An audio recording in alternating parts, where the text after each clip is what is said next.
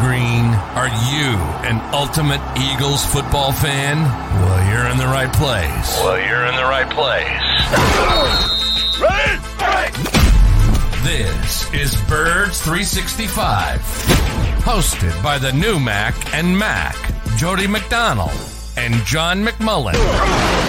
Here we go. Who collectively have covered and talked about more than 50 plus years of Eagles football. Kick off your day with Birds 365. You'll get debate. We love to argue. You'll get the real story from inside the locker room. And you'll hear from some of the great football minds from around the region. You're about to become an Eagles insider. Get in the game. Join Jody Mack and Johnny Mack and join the football community that flocks to Birds 365. Birds 365 starts right now. Welcome to the NFL. Let's go.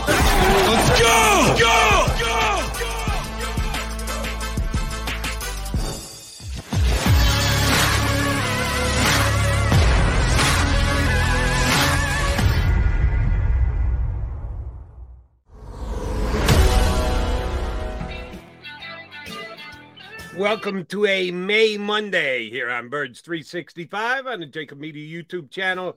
Your Mac on Mac guys, John McMullen and Jody McDonald, kicking off another week as the countdown continues to many things. Opening of camp, start of preseason, the most important first Sunday of the season. Johnny Mac, how was your weekend? It was non-eventful, which I think is good, Jody. I think a nice, easy, non-eventful weekend. I'm happy with that, Jody. How was yours? It was not bad because there was a lot of sports on, and I had to talk about it on my national radio. A lot of Game 7s. Yeah. Game 7 galore. And once again, got to admit, even though I'm a football guy, I didn't catch any of the USFL. Did you? You watch any of that exciting action in the USFL this weekend? I didn't. I think this is the first time I haven't caught at least a minute or two. But yeah, I'm with you. And that's what happens with these spring leagues. There's a little bit of interest at the beginning, and the few people, the hardcore fans that tune in, they say, this is pretty exciting. Let me get into some football.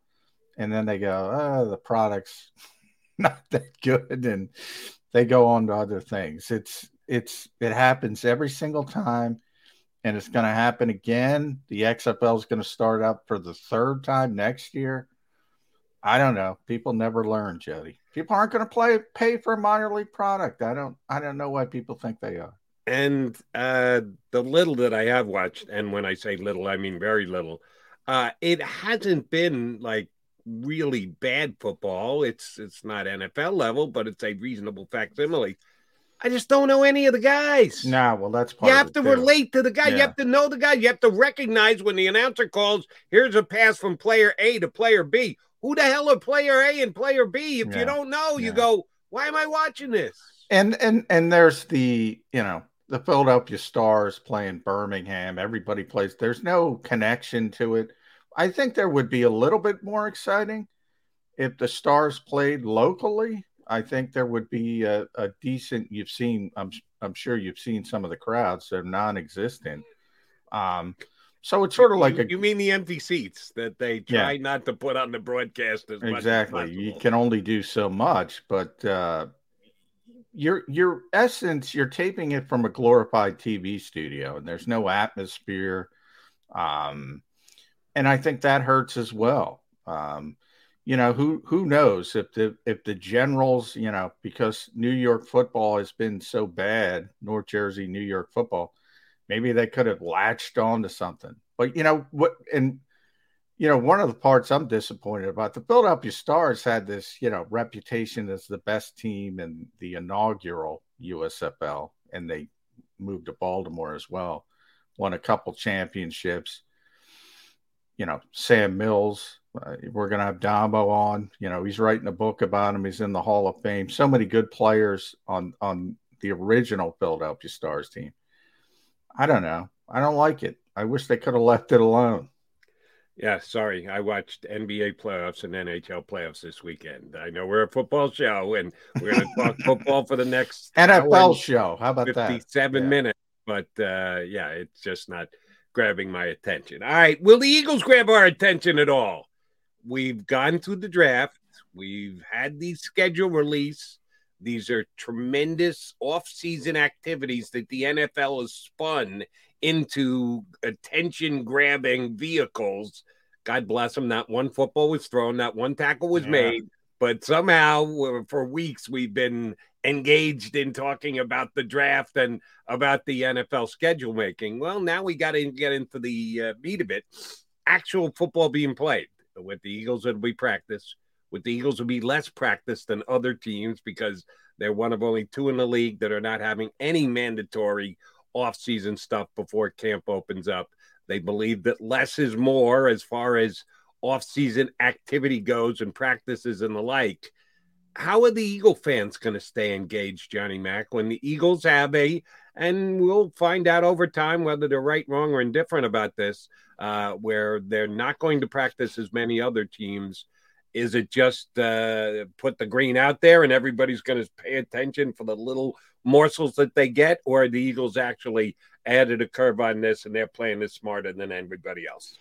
It's a good question. I've talked about a lot. I don't know. The sample size is way too small. Like, I think the Eagles immediately go to the conclusion that, hey, we were pretty healthy last year, as opposed to the previous couple seasons, and look what we did. We should continue this. I mean, that is, any data science person, analytics person, whatever, that's a really small sample size. I would chalk that up to luck more than anything else. But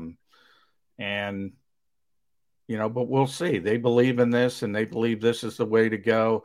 I think it's a more legitimate discussion, Jody, from their standpoint when they try to argue, well, look, this is the way the sport, the league is going because of the CBAs and things like that and the scale back in practices. So, this is sort of the crux of the discussion.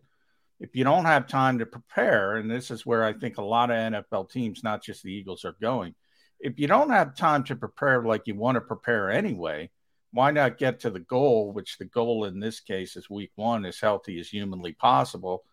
And the easiest way to be as healthy as possible is to be on the practice field as little as possible.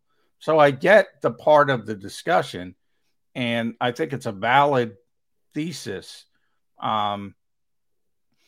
And the Eagles have sort of developed this mentality, and this really goes back to Doug Peterson, because at the end of, even the Super Bowl season, I remember joking, all right, they've given up when Carson got hurt because they scaled back on practices. They were all banged up. I think people forgot how many injuries they had back then. And they scaled way back at the end of the season. They weren't even practicing on Wednesdays, essentially. That's when all the walkthroughs started that they've continued. And they went into more of a mental preparation mode. And it worked. It worked once. And they kept doing it. And, it's a playoff berth. And worked a little bit, not as well. And then, of course, the last season was kind of a disaster. I don't think it had to do with health or not practicing, or they just kind of, it was one of those years. The snowball started rolling down the hill. So I don't think the sample size is large enough to make definitive decisions, but I do think it's realistic to say, well, the old school Andy Reid 2 a day, Bill Parcells toughing people up, the callus theory, can't do it anyway. So why are you going to kill people, especially veteran players who need their legs later in the season? I think it's kind of valid. It's one of the reasons Jason Peters couldn't stand Chip Kelly, because Chip Kelly had this mentality of, 21-year-old kid gets treated the same as 36-year-old veteran who's been through the wars, which doesn't make sense either. So I see both sides of it. I don't know if there's a right answer. I think the right answer, as always in the NFL, Jody, talent. If you have more talent, it generally wins out no matter what you do, to be honest. That's the way it works here in Philadelphia. The talent does win out. But if you ask most Philadelphia fans, these are Eagle fans and the other teams in town's fan, oh, get your uniform dirty. That counts more Well, than yeah. talent actually does. That's just been a Philadelphia mindset for a long period of time. And speaking of mindset, I got to give the Eagles credit at least last year. And you take it back, rightfully so, to Doug Peterson, less of a practicer than Andy Reid, and maybe even more so going forward with Nick Sirianni. They did not have mandatory workouts last year. I thought that they specifically scaled back and took the word mandatory out of it to try and win over the players for Nick Sirianni. New coach coming in, never been a head coach before, had his less than stellar first press conference that I thought they said, we got to get a way to get the players on the coach's side. Let's lighten up on them. Let's give them non-mandatory work. Let them choose if they want to show up or not. They showed up in good numbers. I feared there were going to be too many veterans who are going to go, all right, you're not going to make it mandatory. Guess what? That's an extended summer vacation week for me. I'll see you guys in a couple weeks. But they didn't. They got guys to show up, whether it was for the coach's benefit or the player's benefit or for sports science benefit, for whatever reason. They did get enough guys to show up and just come in on their own accord, which was a good sign. And we should have maybe looked into that a little bit more and known, hey, these guys look like they're ready to have a season if they're showing up, even when they're not mandated to do so. Yeah, and I think that's sort of the way the Eagles have framed it. And I think it's valid, but I do think they draw, sort of the conclusion a little too easily. In other words, I've always thought if they still had mandatory minicamp, remember, you got to remember the environment last year, Jody. The Players Association was still wrangling about COVID protocols. So it was a big talking point from the Players Association about we still need these protocols. We still need this safety for our players league-wide, not just in Philadelphia. So there was this push from the union to get players to say, yeah, we're not going to show up for voluntary work. We need this to be healthy. We need this, blah, blah, blah. So I think if you take the COVID part of it out, which now it's out, I don't think there would have been a vast majority of players, not coming in or not working. In other words, I think 90% of that had to do with COVID, had to do with the pandemic, had to do with the union fighting for these particular protocols at that time. So I had no issue with it. Now they're gone for now, hopefully forever. The protocol part of it, from the player's perspective. Now, this year, if Nick Sirianni was the rookie head coach and he did the same thing and he had the bad first press conference, I don't think they would have skipped mandatory minicamp. I think they wouldn't have cared. They would have said, and I think the vast majority of players would have showed up. Maybe there's one or two. There's always one or two, shopping for sconces. Little Kerry Williams dig, but the vast majority would have shown up and would have wanted to say, hey, we got a new coaching staff. We got to put our best foot forward, like always happens. It happens everywhere else in the league with the rookie head coach. They didn't have big problems either. I think it was overblown by the Eagles from that perspective. In other words, they're saying this worked, this worked, this worked. It only happened because of COVID. You take COVID off, and now you're saying it's purely, from the Eagles standpoint, it's purely, and I've been told this directly, health and safety of the players, not COVID health and safety, but, injury related. So that's what they're sort of hanging their hat on, but they're framing it like it was a big success last year. And I think last year there's a lot of context that's always left out of last year. To be determined. Then we'll see how it plays this year. I hope it plays, for the Eagles' sake, exactly the same. That comping them to the rest of the teams around the National Football League, their injuries are less severe. It may once again just be happenstance and coincidence, but they'll be able to make the argument. No, this is because we don't put our players at risk. We'll have to see how it plays out. All right, before we get our first guest up here, Paul Domowitch of Philly Mag and the 33rd team's going to hop aboard. I haven't talked to Domo in a couple weeks. I do have one more Nick question for you. Not Nick Sirianni. That would be Saint Nick, the quarterback who took the Philadelphia Eagles to the Super Bowl. I always get nervous when that comes up.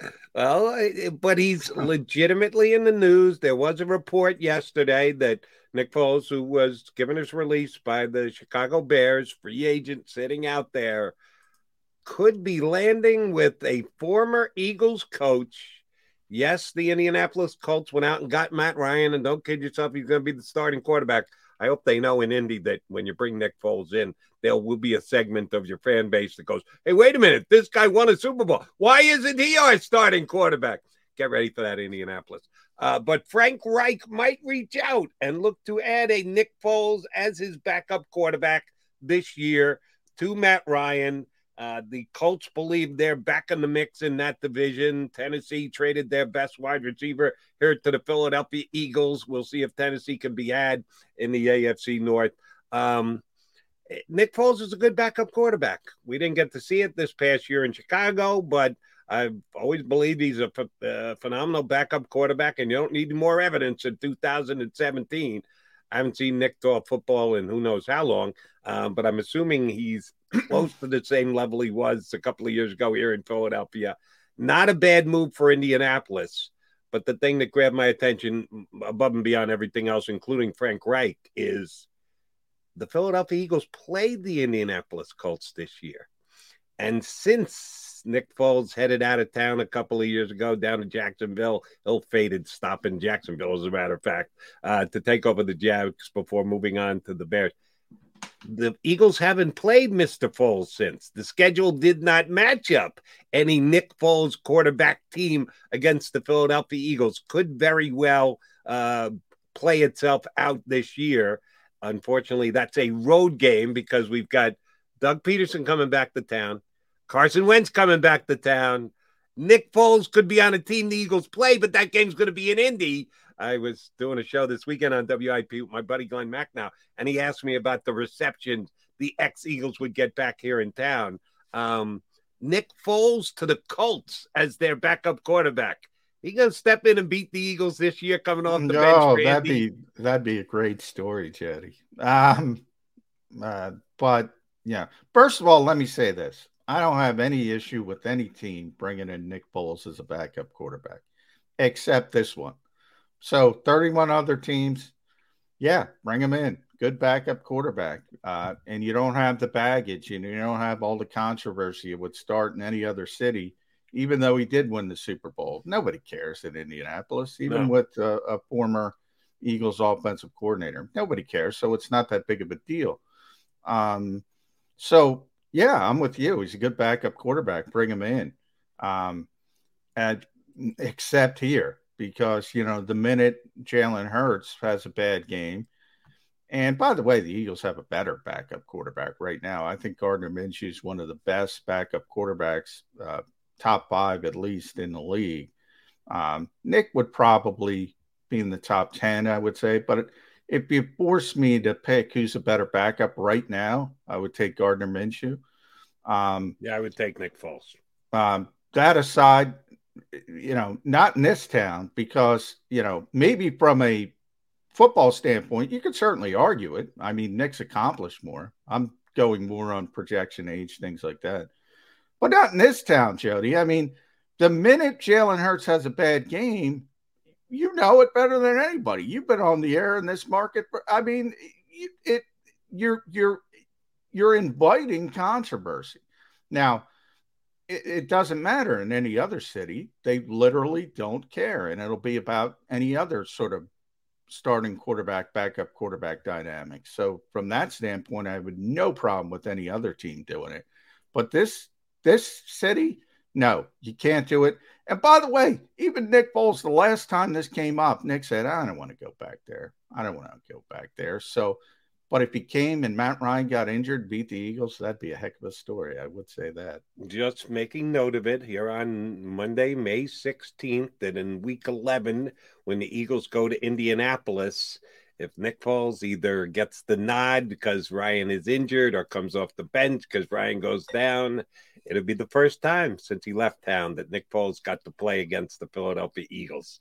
It'd be a nice, easy Monday, Birds 365 thereafter, because we know what the conversation would be about. All right, we're pretty sure we know we want to talk about with our next guest, schedule, upgrade, James Bradberry. Oh, yes, I'm going to beat that drum again today with our next guest.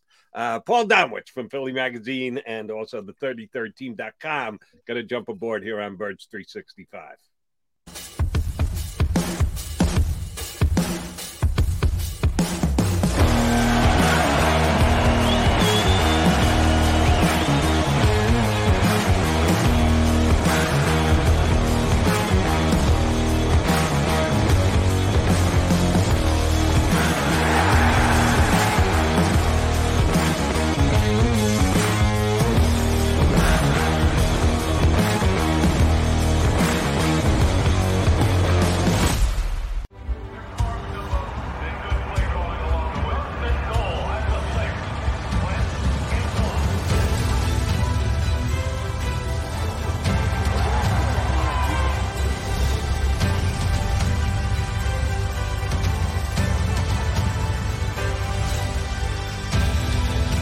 Field of life, First Trust Bank is there for you. Champions on three. 1, 2, 3. Because Philadelphia dreams deserve a Philadelphia bank. Do you stream on a Roku, Fire Stick, Android TV, or Apple TV? Now you can watch 6ABC 24/7 with the 6ABC Philadelphia streaming app. The big story on Action News. Search 6ABC Philadelphia and start streaming today. In Philadelphia, we celebrated the miracle with pride only 5 years ago. And then the following morning, IBEW Local 98 members went back to work, building this city, rescuing our communities from decay, and inspiring the young men and women of the region to take pride in who we are. Like the Cats, Local 98 members believe in hope. To learn more about who we are, what we do, and career opportunities with Local 98, visit us, IBEW98.org. At Stateside Vodka, every new customer gets the world's best rocks glass. Free. What's that? A rocks glass? You're telling me that bottle is cut in half? You could say that. Holy shit. The glass is for cocktails, right? It's for this, this, this, and that. Is the length of the glass equal to your... You betcha.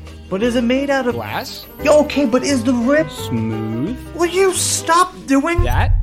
I'm the professional here. And you're telling me I can get one of these glasses for free? That's right. 1 free rocks glass per customer with each first-time purchase of Stateside Vodka. All from the company that's highly awarded. 0 carbs, 0 sugar, and deliciously tasting vodka. So good, it just disappears.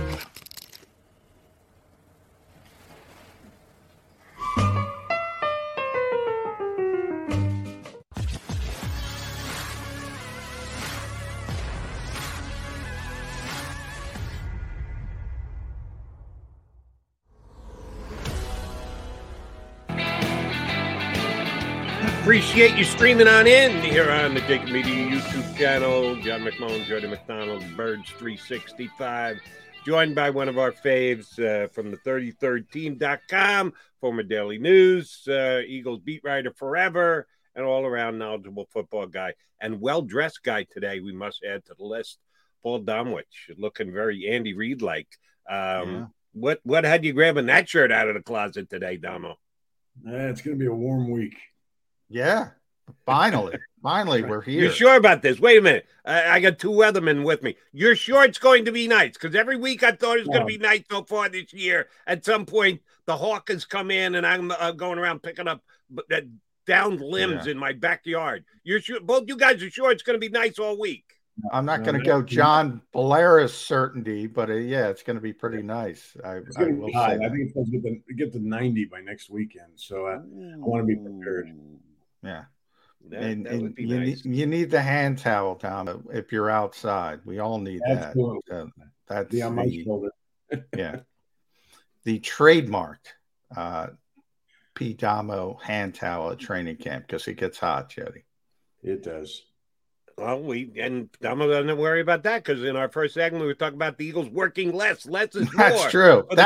Eagles. That was the best part of Nick Sirianni. 90 minutes were off. I'm all for Nick Sirianni scaling back, even though I don't think it's Nick Sirianni scaling back. No matter, I think that's a Howie Roseman, Dr. Arsh Denoda decision. How much do you think Nick plays into that, Damo? Because I've yet to beat the football coach that I say it all the time that doesn't want to practice. Yeah, I mean, I think he's just Nick's in his second year. He's agreeable to anything Howie says right now. So I have mixed feelings about the whole approach of less practice to stay healthy because you got young guys that really need to learn. Yeah. I mean, going back to just the whole limited OTAs that the union has, got the league to agree to. It's just, it's why we see kind of poor play early on in the season. It's why we see quarterbacks taking longer to kind of progress sometimes. It's just, I even if it means risking injury, I think you got to have guys out in the field. That doesn't mean they have to be hitting each other all the time, but like you don't turn it into a Dick Vermeil training camp practice. But I think you got to get, some of these guys need more time out on the field, learning systems, learning mechanics, learning all that stuff.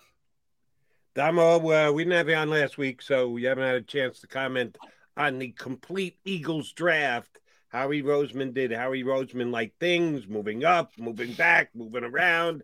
This year, adding up to less picks, but picks he liked that much better. So certainly a Howie Roseman staple is his fungibility on the draft. Did he play the game well? Did the Eagles end up with enough talent? Signed a lot of undrafted free agents after the draft, and those are truly lottery picks. If 5th, 6th, and 7th rounders are lottery picks, what the hell are undrafted free agents? Give me an evaluation of Howie Roseman's roster building on the draft and thereafter. Yeah, it's hard not to like it. Sure, you'd like more picks, but they did spend more money on priority free agents. So, they kind of countered it with that. But picking up Jordan Davis, we've talked about Jordan Davis for months, and I loved him from the start. I thought he was a guy that they should target. That if he was in their neighborhood, get him at all costs, because I think he's going to be a difference maker, and not just as a big run plugging guy in the middle. I think this is a guy you can use all over that line. I think we're going to see him. I could see them moving him out in a wide 9 in some passing situations, just to get that power coming at a tackle or a running back or a tight end. There's no way you're going to slow him down. And he's he's running. We saw what he ran at the combine, 4.73. So I think he potentially could be a much bigger pass rushing difference in their defense than he was in Georgia, where the emphasis with the linemen was, block, occupy, get out of the way for the linebackers. I think all those guys from Trayvon Walker to Davis, they're all going to have bigger numbers in the NFL than they had as linemen on that Georgia team because of the way they schemed that defense. And A.J. Brown, how can you, it's a great move. They gave away a lot of picks for him, but, he's given Jalen Hurts another receiver, another difference-making receiver. So, that offense should be better. Nakobe Dean, I think the reason he fell more is, because of the fact that his career might not be as long because of injuries, as opposed to a guy that's not going to be able to, going to miss games here in the first or second year. I think it's more of a Jeremiah Trotter kind of situation where, knee injuries in the past might shorten his career. So all in all, I love the draft, Howie's draft. Starting with Davis, working on through to Calvin, to the tight end from SMU, and some of the priority guys they got. I think it's a pretty solid draft, pretty solid class. To play devil's advocate, Damo, what about the volume though, especially when you have the holes in the secondary and you mentioned the priority undrafted guys. Now you've been around a long time. Pedigree is a big thing in the NFL. So once you're a draft pick, you're always a draft pick. And first round guys are expected to perform. We talk about Derek Barnett a lot. If Derek Barnett's a third round pick, nobody has a problem with him. Good rotational player. Right. But he was the 14th overall pick. Same thing happens with the back end. Undrafted guys, Mario Goodrich, Josh Jobe, Josh Blackwell. If they're 6th round picks, people look at them a little bit differently. Like they're talking about Tate Gowan. Maybe Tate Gowan's got a chance. He was a 6th round pick. Do we put too much emphasis on pedigree in this league? Well, I mean, that is a concern, John. I mean, Howie talks up a lot of those guys he traded for last year, late in the season. The Gowans, the McCains, Terry Vincent. Maybe one of those guys pans out. I mean, clearly they still have a hole at the other cornerback situation. I don't know if it's somebody on that roster that's going to be capable of filling it, or whether they're going to have to go out and get one like they did with Darby late in camp, late in the preseason. My guess is they're going to have to do that. I'm still not happy with their safety situation. They they weren't able to really bolster that either. But I looked at the draft and looked at where they were, and second round when they traded or when they got Dean in the third round. I mean, you looked and there weren't any corners really that you would have said they should have taken this guy as opposed to Dean. It's still a need, but I don't blame them for not getting one, particularly because I don't know that there was one sitting there when they were drafting. All right, Damo, need your thoughts on a player that last week when he became officially released. I was talking about it here on Birds 365 when he was still with the Giants, when it was just apparent that he was going to be released. A guy that the Eagles should be adding across from Darius Slay, and that's James Bradberry, former Pro Bowl cornerback who was released by New York last week. Pro Football Focus put out a tweet this week comparing the Eagle duo outside of Darius Slay if they added James Bradberry, and Slay replied with the big eagle eyes that he would be quite interested in something like that. I think Bradberry is still a Pro Bowl level cornerback. He had a good year last year in zone coverage, not as good in press coverage, but I think the guy is still a top 10 level quarterback. You don't have guys like this drop into the availability market at this stage of the year. Certain things have to be in place, like the Giants being in very bad cap space. Very little rumors on the Bradberry front 3 or 4 days after he's released. Is that good news or bad news for Eagle fans? If they, like me, want to see Bradberry land here, I'm all for this guy and gung-ho about his potential signing. Are you? Is this a guy the Eagles should be aggressively pursuing? Well, this is typically a dead period right now because you've had your draft. You want to evaluate the people you took or signed. So it doesn't surprise me that they haven't openly shown any interest in him right now. I think he's a guy they should have some interest in later on, along with it. I don't know who else is going to be available, but certainly a guy that would improve their cornerback situation. So yeah, from that standpoint, I think he's a guy that should be interested. You bring up the dead period, and you're right, Tomo. I'm just looking at my rookie camp roster, and I'm trying to count up. I think the number was 19 tryout players the Eagles brought in. And, you mentioned you want to see what you have. So we go back to our first question, and I asked Jody this last week. Like, what can tryout players show in this environment? Like, they're not doing anything. So I'm saying, and once in a while these guys show up and do something, and it's a long shot, but you had that ability in the old environment where you can go in and have a rookie camp and say, this guy deserves a chance. And both of us have seen that many times over the years. And for the Eagles, I mean, yeah, it's a dead period, but to Jody's point, you're not going to learn anything about these young players. So you better have a decision made about what you're going to do. And it might not be Bradbury, because I don't think they want to go to 8 figures. And if he gets up in, the 10 million range, okay. But you better have a plan B. Or you think you can learn something about these players. Well, you got to see if they can sink some free throws on whether, how they are at rock, paper, scissors. I mean, there's a lot of ways to get. No, I mean, really, you're right. That's absolutely. I mean, all you really can gauge from them, having them in camp in these camps as a tryout guy, especially since they're getting virtually no reps, is to see how they picking up the system. Do they look like they're gonna? They're pretty quick at picking up systems. You're basically reading them. I mean, you're not learning anything you didn't already know about their playing ability. So again, that's one of the things that just is very difficult in this new environment of less is more. All right, Dom, I want to get your take on the Eagles schedule. I know we probably overhype this and over publicize it because as soon as the season's over, we know who the Eagles are going to be playing the next year. It's done by a formula. We just don't know the date, the times that the game's going to be played. Well, we got that last week. Some primetime consideration for the Eagles, more so than the previous year.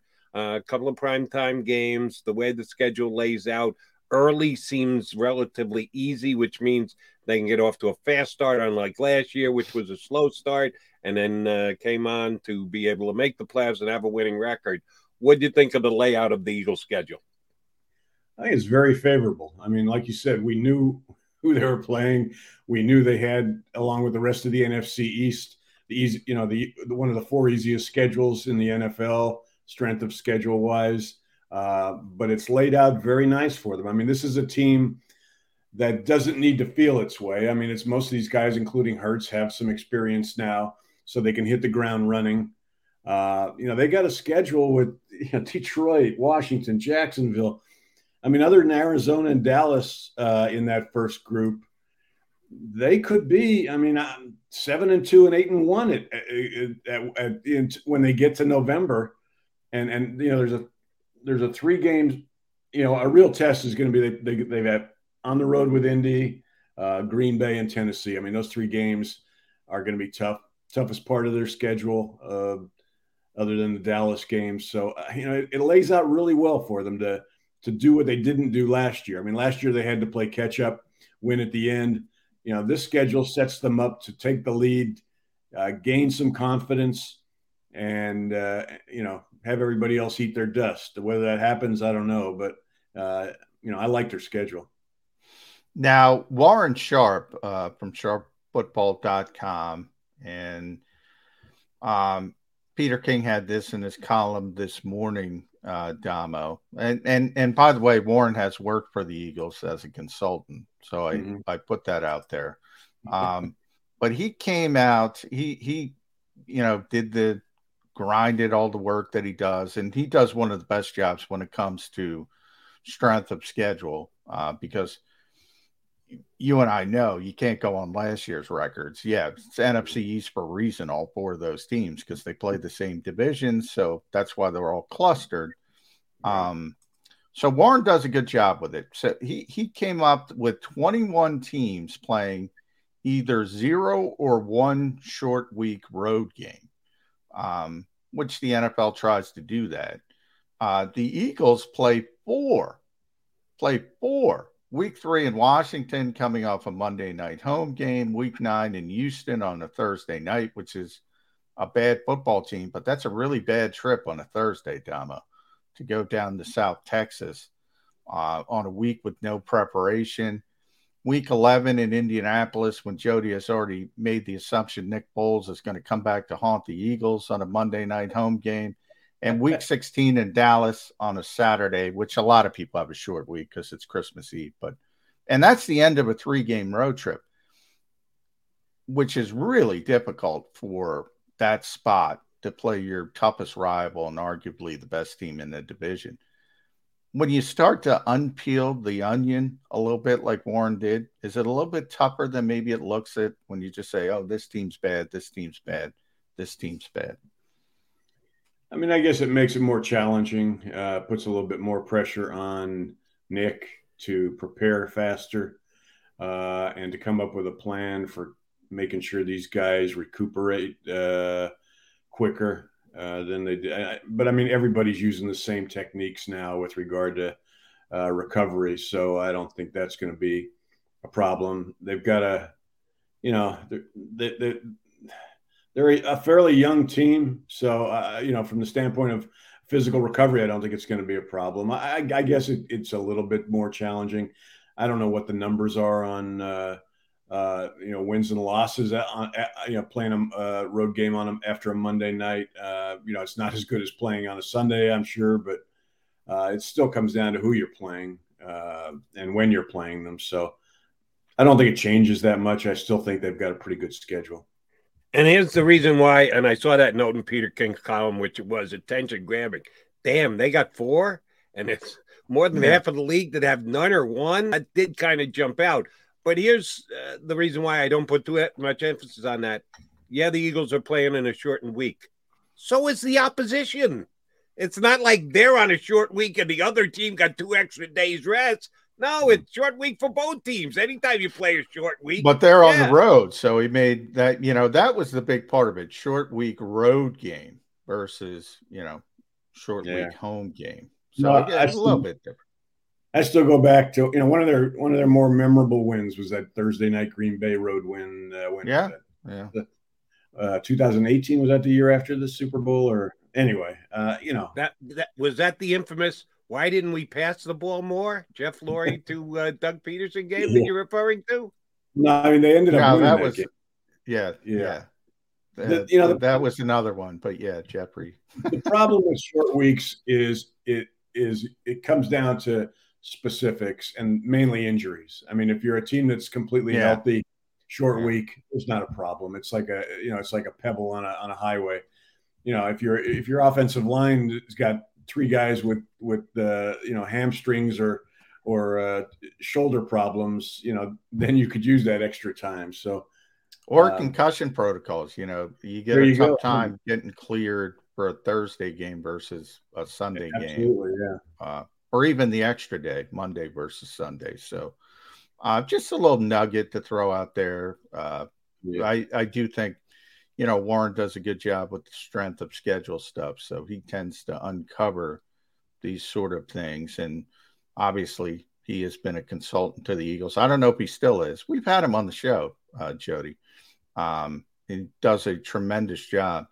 But I did want to bring that up. As a whole, I want to talk about the Cowboys on the schedule, Tomo. I think there's good and bad to it. The bad I kind of mentioned. Late in the season, Christmas Eve, you got to go down to Dallas. And, oh, by the way, it's the 3rd game of a 3-game road trip. Now, the first 2 aren't that difficult, the Giants and the Bears, who look like 2 really bad football teams. But still, you don't want to play on the road. And then you have the holiday part thrown in. Nobody's happy except with Jerry's, you know, he's going to put a good spread out, at least for everybody at Dallas.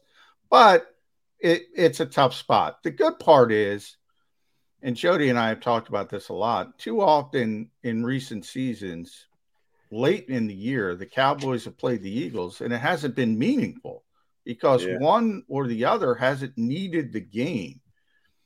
So at least from that standpoint, it's exciting that we're going to have Cowboys-Eagles football that means something both games this year. You would hope.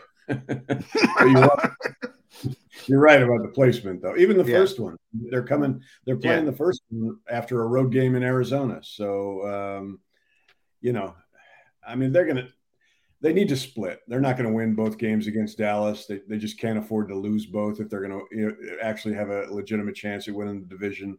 You know, they win that first one. You know, that second one obviously might not mean as much, but yeah, I mean, it's kind of nice when those games at the end against Dallas mean something.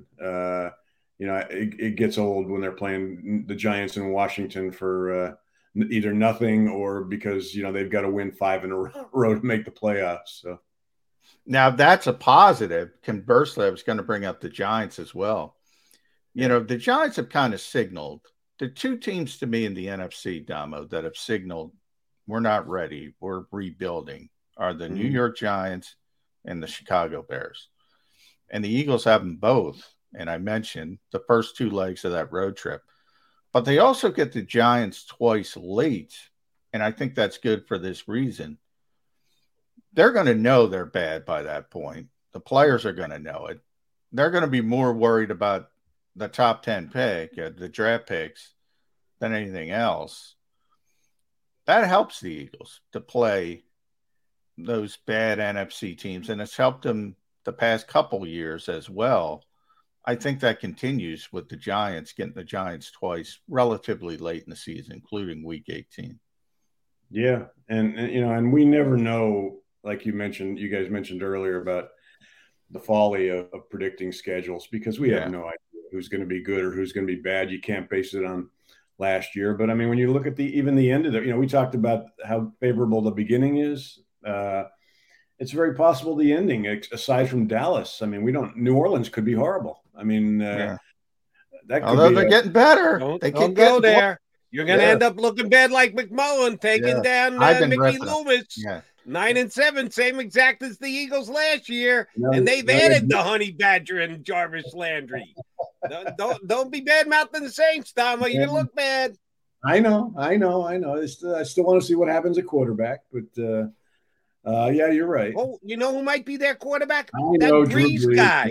He got fired this week by NBC. He's got nothing else to do during the weekends this upcoming fall. He might go back and play some QB for his old team. They're caught up in the Joe Banner trademark big name trap. That's what Joe calls it. Big name trap. That's what the Saints are caught up in. I hope Drew comes out of it. You mean like Von Miller? That acquisition by the Rams this past year? Big name. Oh, that worked okay for them. Yeah, he was all right. Aaron Donald was a bigger deal. You're tough, Jody. You're tough. Yeah. It works occasionally. It works. Does. It worked for the Broncos and Peyton Manning. That worked. Will it work for Washington? Yeah. I don't know if it works for Washington. I think that the OBJ guy played okay for the Rams before he got hurt in the Super Bowl, too. It was another big name addition by the world champion St. Louis Rams. They wish they were St. Louis, Jody. You gave the St. Louis Rams. Did I go St. Louis? Yeah. Sorry, Hollywood Rams. Damo, I want to ask you to do something that you haven't been able to do for 30-plus years now. How long you been on the Eagle Beat? Closer to 40. 40. So that's what I said, 30-plus. I was being kind. I didn't put a hard, large second number on that 30-plus. Right. You could wear that shirt rather than be well-dressed in the press suite. Just be a fan. Eagles road games this year. I'm going to be a Debbie Downer here. The Eagle fans are going to all get mad at me. But this road schedule that the Eagles have stinks. Mm-hmm. There isn't a good road trip among the Eagles road game. You going to Detroit in September? If you're an Eagle fan, going to shell out to get to Detroit? No. Carson Wentz. You can go down to Washington anytime just to see Carson Wentz. No. Arizona's not a bad game, but if you're going to play Arizona, wouldn't you rather do it in like December when it's already getting cold here to go down there? No, you get that one in early October. Houston, you dying to see the Houston Texans at this stage? Davis Mills. Yeah, let's go down and see Davis Mills. All right, the Colt game, just because Colts again. Indy, don't want to call them the Baltimore Colts. Because Nick Foles may play. Yeah, I like that one. Giants, Chicago. John just wrote them off for the entire season. They're not even trying. Yeah. And then Dallas at the end of the year is Christmas Eve. You want to spend Christmas Eve in Dallas? I look at this. When are the Eagles going to take it on the road? They got one of the best traveling fan bases in the entire National Football League. You as the leader of the Eagles road trip, Damo, which game you picking to go to? Indy. Yeah, for two reasons. One, Indianapolis is a very, very, very underrated city. I love it. I loved it when they had the Super Bowl there. It was the best Super Bowl that the NFL has ever had, with everything just so close to everything in downtown. Secondly, I think that game could have two of the best teams in the league playing at that point. I mean, I think Indianapolis with Matt Ryan is, if they stay healthy, I think that's going to be a very, very good team this year. I do think Indy's a sneaky contender. The problem is there's so many good teams in the AFC, Damo, that if Indy was in the NFC, I'd be a lot more excited about them. I thought you were going to pick either the Swamp in North Jersey or the Swamp in Maryland, FedEx Field, because who wouldn't want to see FedEx Field? That's exciting. P. Damo. Yeah. That's what I follow Paul on Twitter at P. Damo 3013. He's going to be doing stuff for Jacob Sports here with us come the season. Excited about that. We're going to announce that soon. His famous stats package for each game. So that's good stuff. You mentioned they're going to be two good teams. How good do you think this team could be for the Eagles? What do you think their ceiling is as a team?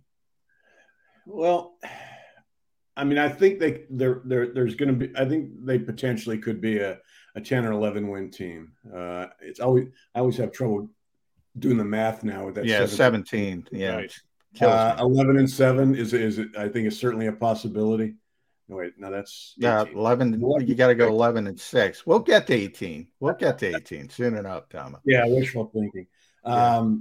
You know, I don't know whether they're a legitimate Super Bowl contender yet. I mean, everything hinges on that quarterback. I mean, if Jalen Hurts truly makes a major step here, I mean, they've given him the weapons. He's going to have one of the best offensive lines in front of him.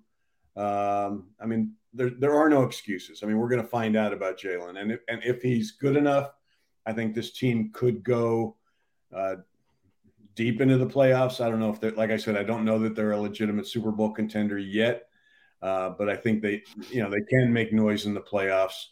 You know, if that offense gels and if Jalen Hurts gels, because I know they've got we've talked about the defensive shortcomings, guys. I think that what they've done with the linebackers is going to make a big difference, and with the edge rusher, with their front four, because I think they've got more flexibility up front now to move all of those guys around and confuse defenses as far as who's coming on rushes and where they're coming from. And I think a big part of those linebackers, the Eagles gave up. I kept track of how tight ends did against them last year. They gave up 11 touchdowns passes to tight ends. And I think with this group, the speed that it adds, Nakobe Dean's not a great coverage guy. But Kazir White, I think if Davion Taylor stays healthy, I think they'll be better against tight ends. And if the pass rush is better, it can't be any worse. With Jordan Davis and Reddick and the guys they've added, I think they'll be. I could see them being 11-6 team. Well, I think you guys are underestimating the loss of Zach Pascal elevating the Indianapolis Colts. I don't know how they're going to be able to get along without Zach. But be careful. Zach already blocked me because of you, Jody. Jody got me blocked by Zach Pascal. Yeah. Wow. Sorry, John, and sorry, Zach. Don't care. I have my evaluation of Zach Pascal until he shows up. By the way, I'm just blaming it on Jody. I have no idea if it was Jody. It was probably me. I don't. Feel free to drop it in my lap, John, because I don't care. I don't care if Zach Pascal blocked me. I wouldn't know if Zach Pascal blocked me. Don't care. I'm giving you my evaluation of what he does bring to the field. And we'll find out what he does here. It's the Eagles now. At one point, he was their wide receiver 3. Now he's their wide receiver 4. Let me finish there with an A.J. Brown question. Gets the big payday. Happy to be here. And I didn't know this until the Eagles started to pursue him, that he and Jalen Hurts are this tight, that they've been boys for years and that they work out together during the offseason. Now they're working out as teammates. Good for them. the Eagles last year were the most dedicated running team in the National Football League. We believe out of necessity more than actual philosophy, and we think that's going to change this year. Going to throw the ball that much more. Is A.J. Brown going to be happy with his targets? He's coming in here. He's wide receiver 1. We know that, but Devonta Smith is that good, and he may just be able to equal and or surpass an A.J. Brown this year. Dallas Goedert got his payday last year. They're going to want to get him the ball. The Eagles are effective running it. Are they going to have the right balance this year? Do you think Nick Sirianni's got it laid out exactly what is best for him as far as run-pass ratio goes going into the season? Well, I don't think we're going to see what we saw last year because I don't think you can win long-term and win on a big scale with that heavy a running game.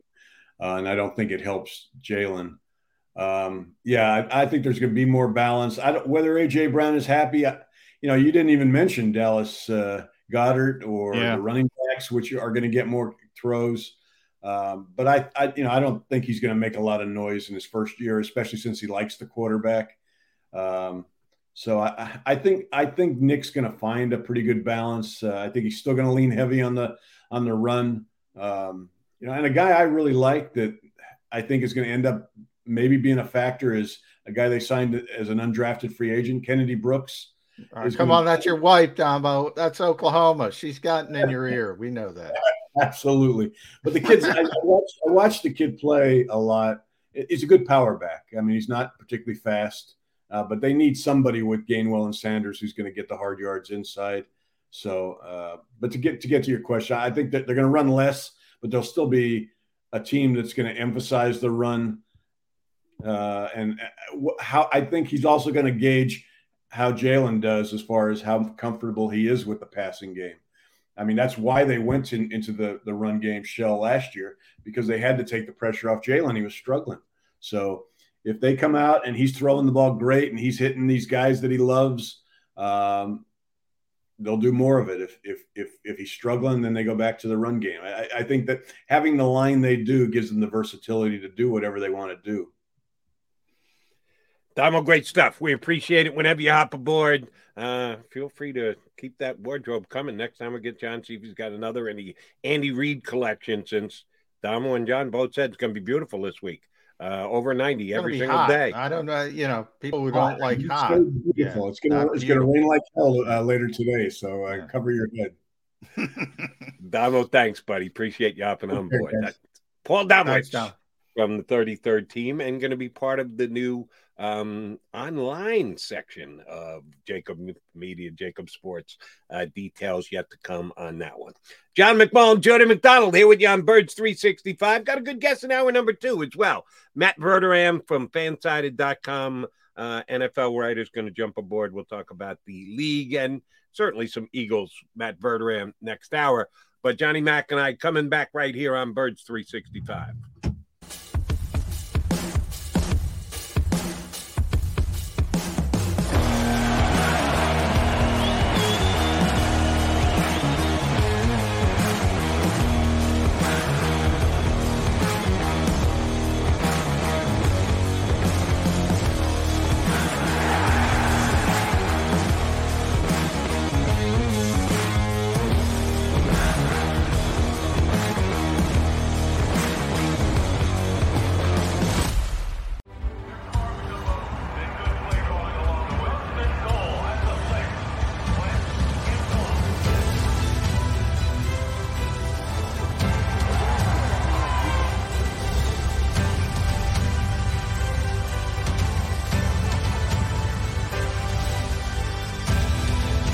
Field of life, First Trust Bank is there for you.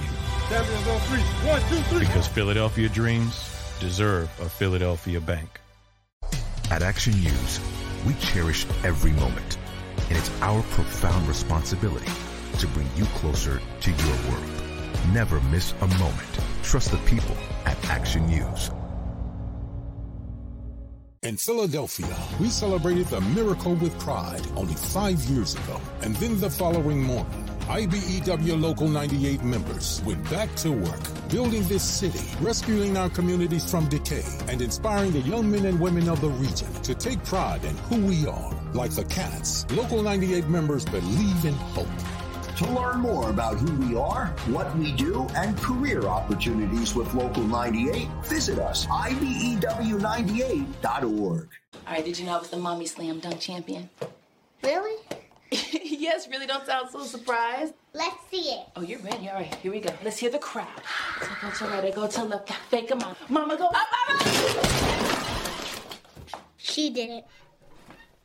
Again? You can't avoid gravity, but United Healthcare can help you avoid financial surprises by helping you compare costs and doctor quality ratings. United Healthcare.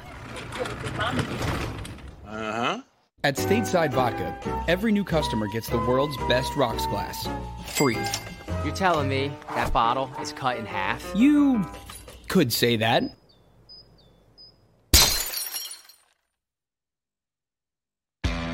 Go for the midnight dares. Go for the game. Go for the hits. Go for the fans. Go for the win. Go to Ocean Casino Resort. Book your trip at theoceanac.com.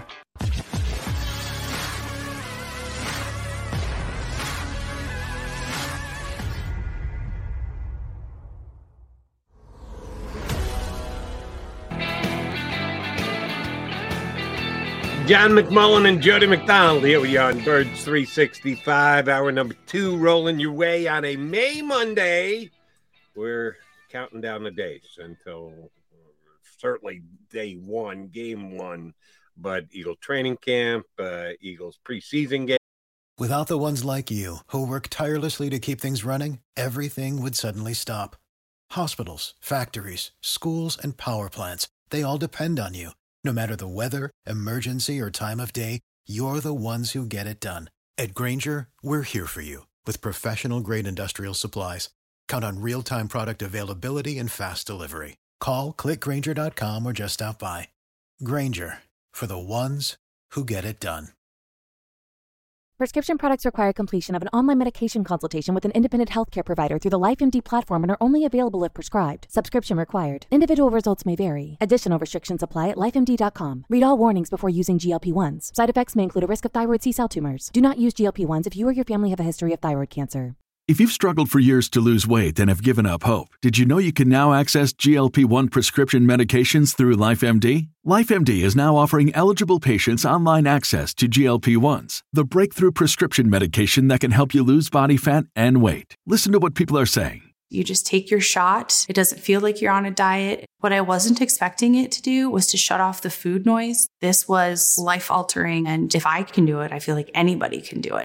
And here's the best part. Your insurance may cover 100% of the cost of your medication. So go to TryLifeMD.com to have your eligibility checked right now. Get started today at TryLifeMD.com. That's TryLifeMD.com. Games. Yeah, the preseason schedule came out. Did the preseason schedule come out with the regular season, or did it come out earlier and I'd forgotten? And no, it came out. The Eagles announced it with the regular season schedule. So right. They announced it at once. They usually announce it at different times. Back the NFL schedule used to be announced mid-April, so before the draft, usually around 16th, 17th. They keep pushing these things back to better work out that calendar I always talk about, to make it a bigger event. So, preseason is a little bit different because you're always negotiating, and it keeps changing. Remember, we're back from 4 games to 3 games. So the greatest tradition in sports is no more, Jody. The Eagles-Jets preseason finale. Can't believe it. They're opening up against each other this year. What happened to closing it out? Yeah.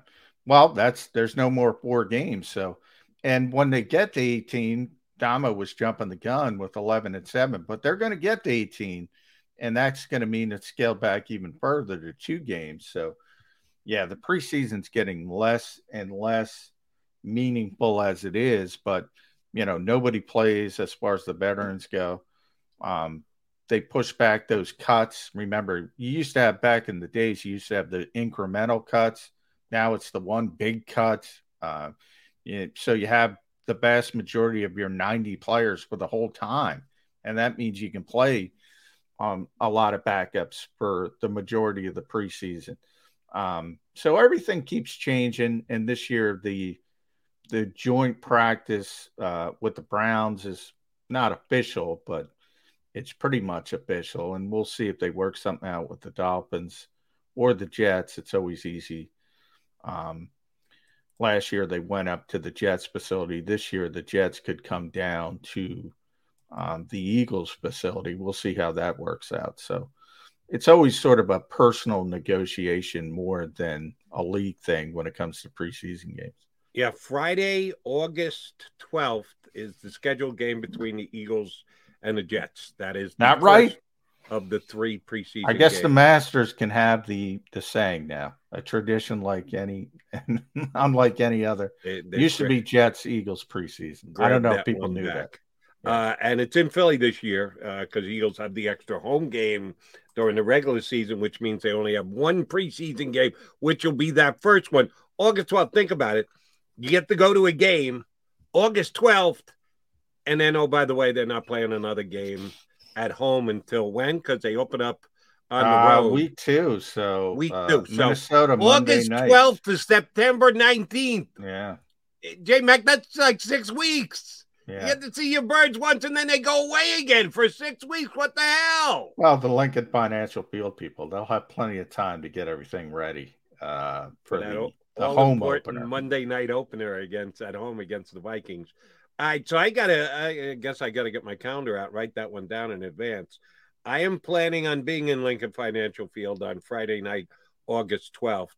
The question is, will I be sitting next to John McMullen in the press box, or will I try and get my hands on some tickets and be able to just go and watch it as a fan? That I haven't decided yet. But I think you can get tickets. But right, yeah. Preseason tickets are not the toughest get on the face of the planet. Yeah. So I'll probably lean in that direction. But I could go. I haven't been up in the press box in years. I used to be there every single week when I was the host of the Eagles pregame radio host in the early mornings when we started well before the 1 o'clock kickoffs, getting breakfast in the press box. I haven't been up there in a long time, so I maybe I should make an appearance up there. That's to be determined. All right, Johnny Mac, I got to ask you a couple of over/under numbers. I was on a couple of wagering websites this past weekend, and NFL Futures was one of the things I wanted to check out.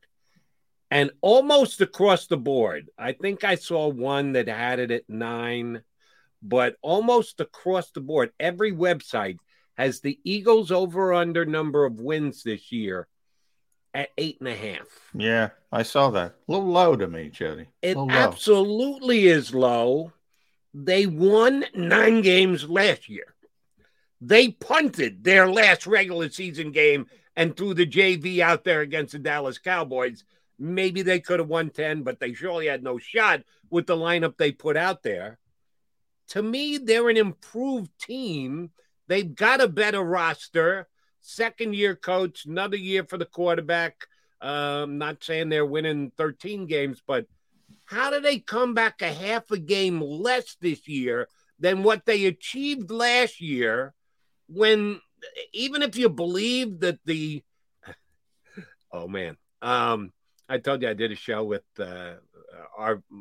my buddy and our guest from Friday when it was a triple Mac attack, Glenn Macnow, Sunday on WIP. He said it with us here on Friday, and then he said it on Sunday as well. I guess he's going with it all year. He calls the football squad from Washington the commies. And yeah, I'm as much of a flippant guy as anybody else, but I'm not going to go there.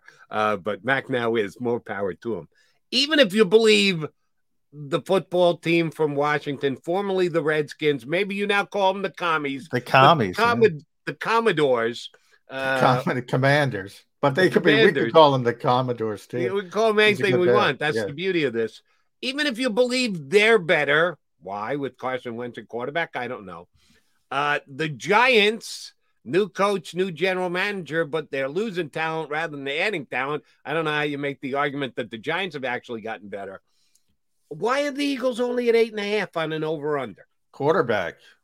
The quarterback was the same, right? The quarterback hasn't changed. Yeah, he won 9 games. The team led by Jalen Hurts won 9 games last year. I'm talking about the belief in the quarterback. So, it's more of a national thing.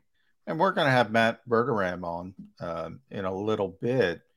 And I noticed, and Godspeed to Matt for this, he did the old 272 regular season games. Does it every year. And he picked every single one of them. So I was looking at week 1 just real quick. Take a look at. He's got the Lions beating the Eagles 27-24. I think he had. I don't agree, but we'll ask him. But I will say it's a difficult spot. Then if you're, and I've already said this, then if you're playing the Lions in week 11 when they know they're bad, they're going to be hyped up. It's the home opener for them. There's going to be one fans are jacked up about. It's going to be that one. It's going to be more difficult than Eagles fans expect. But to get back to your point, and by the way, I think that number's low. I think it's a good opportunity to people to go make some money because I got the Eagles at 10 or 11 wins, early in the process. Damo had them at 11. I think you had them at 11 on Friday. I think they're better than that. I think there's an opportunity, but a lot of national people don't believe in the quarterback. And if you don't believe in the quarterback, and you think people are going to adjust to him, and you mentioned he was able to be a playoff quarterback. Yeah, but one thing I always say about the NFL, now you've heard this cliche, everybody's heard this cliche, Jody. It's a copycat league, right? But it's a slow-moving copycat league. So, and I've seen it with a lot of quarterbacks over the years. One defensive coordinator figures out, all right, this is what you do to stop this particular quarterback. And then everybody is sort of on a lag and they look at that film and they start adjusting. The point is there's adjustments. So, you got to keep evolving as a quarterback as well. And look, there are people in Philadelphia locally, I think, are very hopeful. I know the Eagles are very hopeful that Jalen Hurts improves. There's a lot of people nationally that think he's not a top tier quarterback. And I think that affects numbers like that. That's my reasoning for it. I think it's an opportunity for fans to bet on their favorite team and win some money. I'm going up to Parks on Friday for handicapping seminar for the Preakness this Saturday, coming up at Pimlico down in Baltimore. I might have to step by and put because that's one.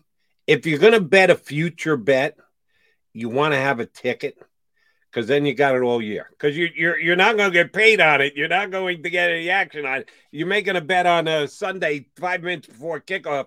You put it on your phone. You know you're going to get it the result 3 hours and change later. If you're going to buy a futures ticket, a bet that you're not going to find out whether you're a winner or a loser for 6 months. Yeah, I actually like to have a ticket, so I might go into the wagering outlet up at Parks if I'm going to put some money on the Eagles on over, which I absolutely am. I can't believe they're only 8.5.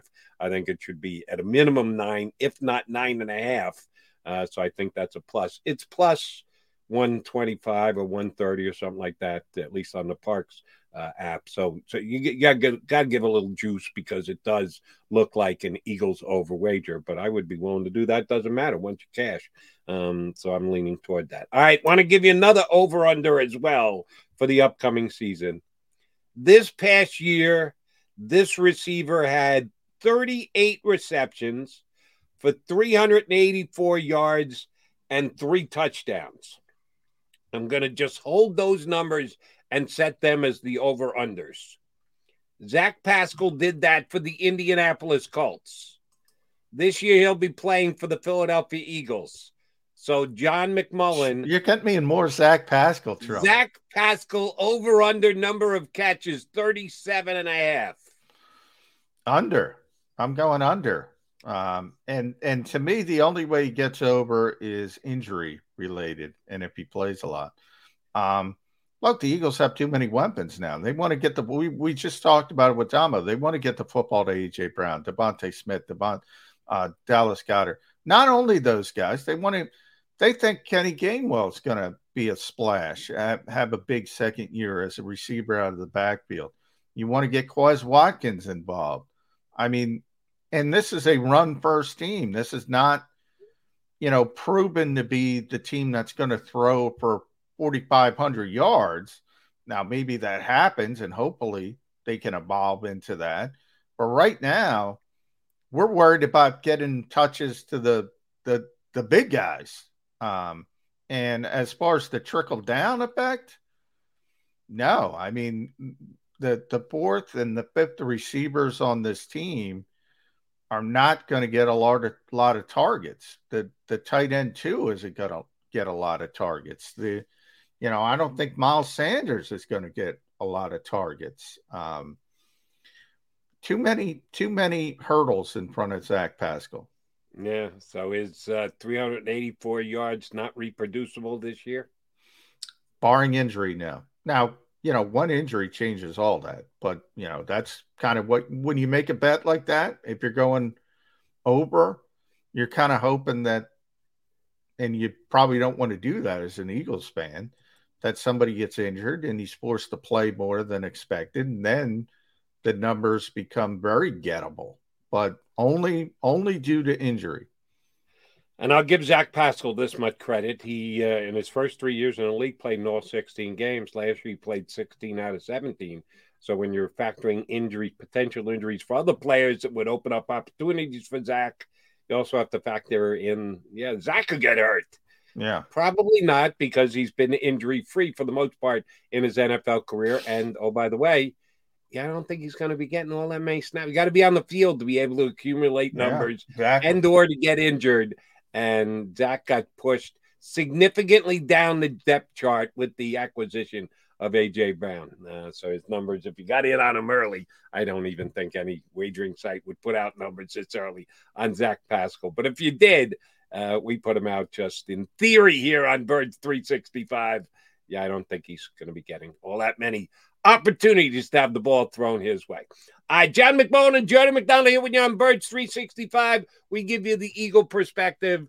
Like to get a national guy on every once in a while.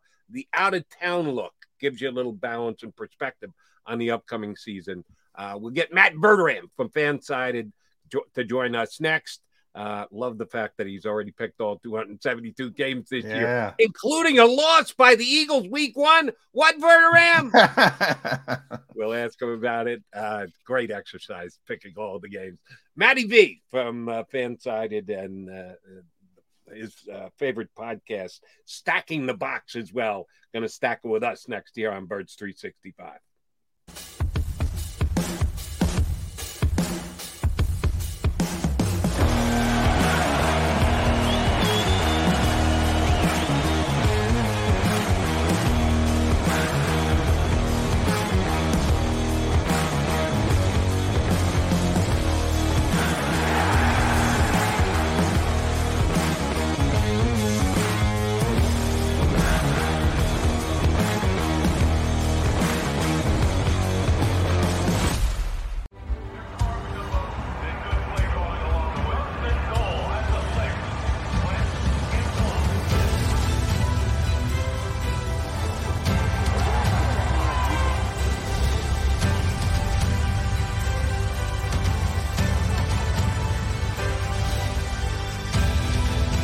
Field of life, First Trust Bank is there for you.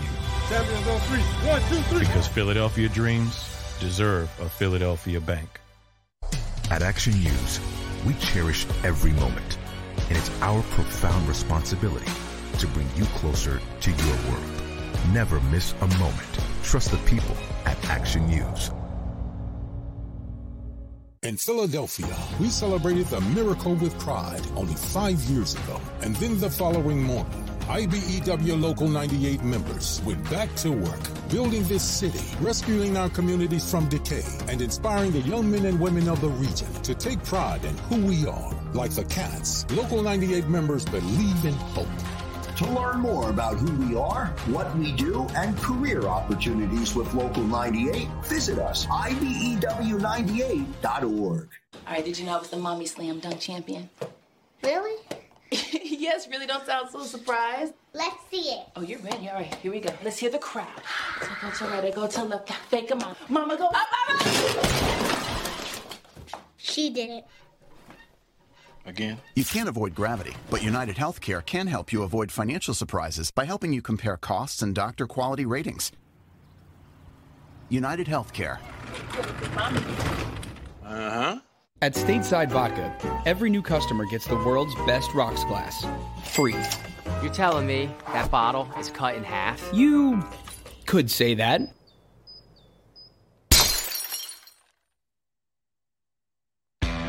Go for the midnight dares. Go for the game. Go for the hits. Go for the fans. Go for the win. Go to Ocean Casino Resort. Book your trip at theoceanac.com.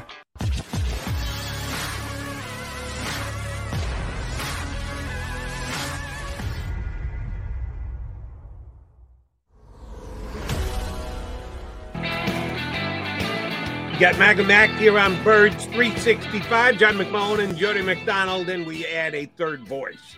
A very well-informed one at that. He covers the entire National Football League for Fanside.com and is Stacking the Box podcast with one of the best football podcasts out there. Matt Verderam joins us here on Birds 365. Maybe you know you took a vacay week after the draft and then had to come home and pick all 272 games you for needed the upcoming NFL season. All right, do you need vacation again now? I have a 6-week-old daughter, so yeah, I need vacation for like the next 5 years. Well, you won't get one until at least 18, so get used to it. But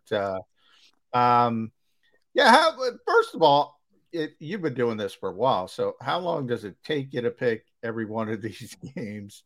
And I do like the exercise, because one thing that drives me crazy is you'll see people say, they'll go down the divisions and they'll say so-and-so is going to go 11-6, but they don't match them up. So it doesn't mean that much. So I think it's a valuable exercise in the fact that all the teams get matched. So when you have a winner, you got to have a loser, and it makes a little bit more sense.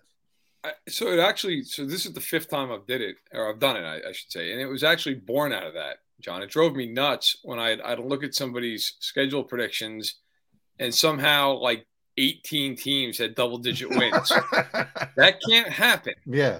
So I also like doing it because it familiarizes me with the schedules for every team. It gives me a little bit of an idea. Like, for an example, like the Dolphins are really improved this year. I think most people feel that way. However, they have the hardest 3-game trip of any team. There's only 4 teams that have a 3-game road trip this year. The Eagles are one of them. Yeah. The Chiefs are one of them. The Packers are one of them, and Miami. Miami's 3-game road trip is late in the year. It is all the way across the country against the Chargers. Then it's all the way across the country against the 49ers. And then it's up to Buffalo in late December. Ooh, good luck. And so what that helps me to do is realize, as I'm covering the league in September, Miami better get off to a fast start. Because if they don't, they're in deep you-know-what. Because they're probably not winning those games. So I do it because it helps me to just kind of get used to everybody's slate. It also helps me that sometimes you'll look at a team and maybe in your head you go, 8 and 9. But then you look at their schedule and it's a lot easier than maybe you thought. You know, that team might win 10, 11 games because they had a really, really easy slate. It sets up well for them. So while I feel like a maniac picking every game in May, it actually really does help me out a little bit to cover the season. More power to you, and it does. It gives you a really good perspective. You just laid one out there, which we're feeling a little bit here in Philadelphia. Maybe you're not, because John told me he's already looked up your pick and you got the Eagles losing week 1. Eagles at Detroit, home Minnesota, at Washington, home Jacksonville. You can make a serious argument the Eagles can get out 4-0, and if not, 3-1's not too shabby either. We look at strength of schedule, break it down into quarters or halves, or however you're going to do it. Would you not agree that the Eagles' first 4 games are on the easier side for them? I would. And if I had to bet my mortgage, I probably would pick them to go 4-0. The thought process is week 1 is always just weird. Yeah. Team, there's always upsets. And when I pick these games, I always try to factor in that I think good teams, no matter who you are, you're always going to lose some game you shouldn't. It's just the way it is in the NFL, right? And then there's always that upset that, a team like a Detroit that I don't expect to be particularly good, there's always that weird game that they win because, for whatever the reason. Like last year, week 2, Detroit lost on a 66-yard field goal to Baltimore. Mm-hmm. I mean, it was just one of those games that they should have won. It's a home opener. I think the Lions are improved. Now, do I think the Eagles are better? Yeah. And in a normal circumstance, they should win. I think the Eagles are actually a really good team. Look, you look at their record, I picked them to go 10-7. And I think if you look at that, you basically think they're the same team. I don't. Their schedule this year, even though the beginning of it is a lot easier, I think is harder this year. Washington should be better to some degree. And last year, the Eagles, for all their success, they didn't beat many good teams. I think this year they will beat some good teams. I think they will make the playoffs again. They'll be much more of a threat this year. I love the A.J. Brown trade, and they had a nice draft. So, I think the Eagles have a very good shot to get off to a hot start. And while I do think Washington's somewhat improved, I don't think they're massively improved. And Dallas, I think, is probably at best the same. Might even have taken a step back with, losing Amari Cooper and Lyle Collins. One of the things I was surprised at, and by the way, so people don't attack Matt in Philadelphia, he does have the Eagles making the playoffs. So you can all settle down as a 10-win team. But I do think a lot of us looked at the way this offseason went, Matt, and said, well, the AFC is loaded with emerging quarterbacks, superstar receivers, right, all over the place.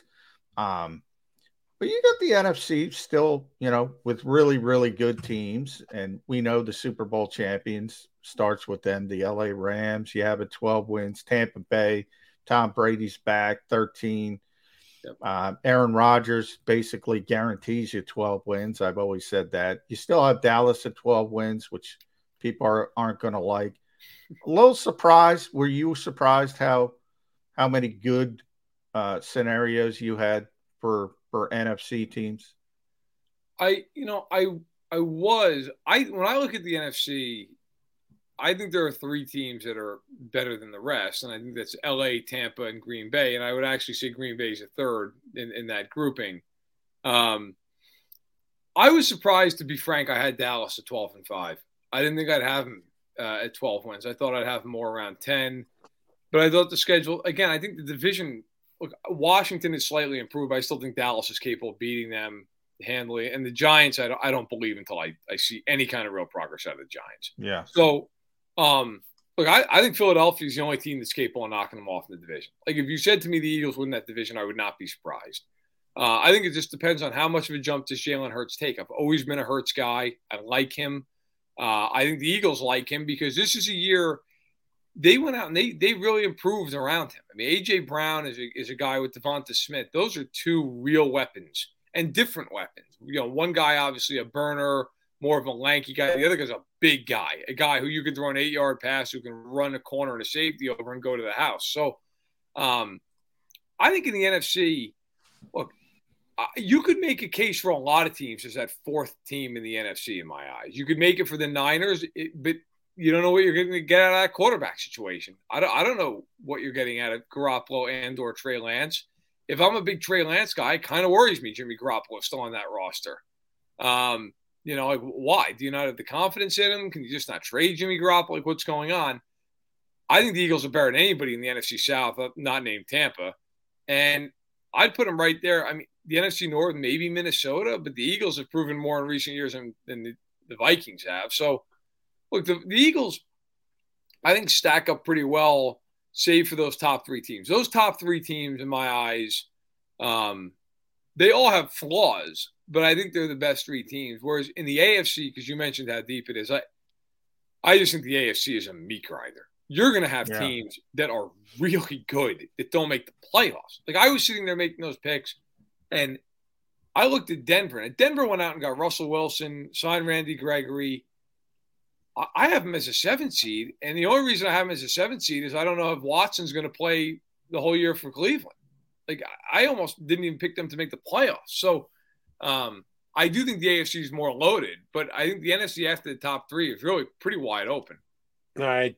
John mentioned this earlier in the show. He and I are in lockstep on this one. Couple teams in the NFC. I'd actually add another one with Seattle that really aren't competing this year, that they're acknowledging with their roster moves, hey, we're not winning this year. This is going to be about getting better down the road.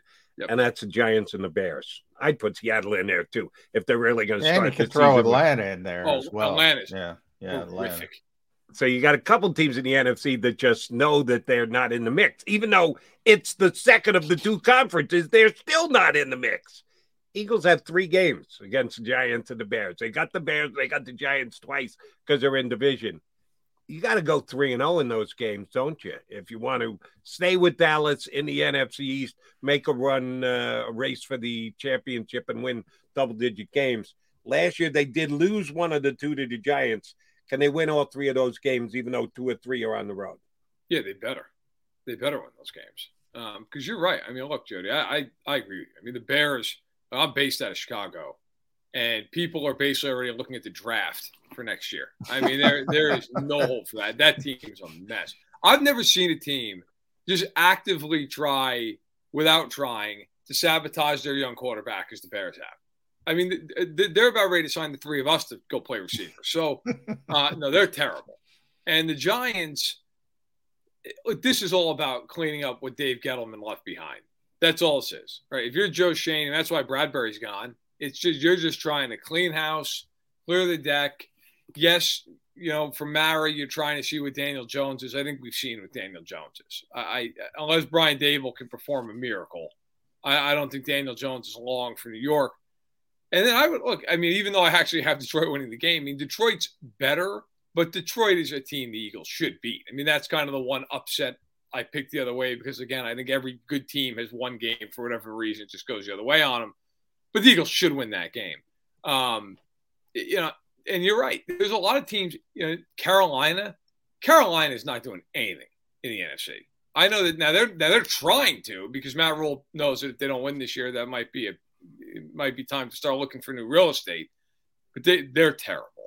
Atlanta is awful. I think Atlanta, if you took a poll of most hardcore NFL fans and said name 5 guys in the team, they couldn't do it. I mean, that roster is horrendous.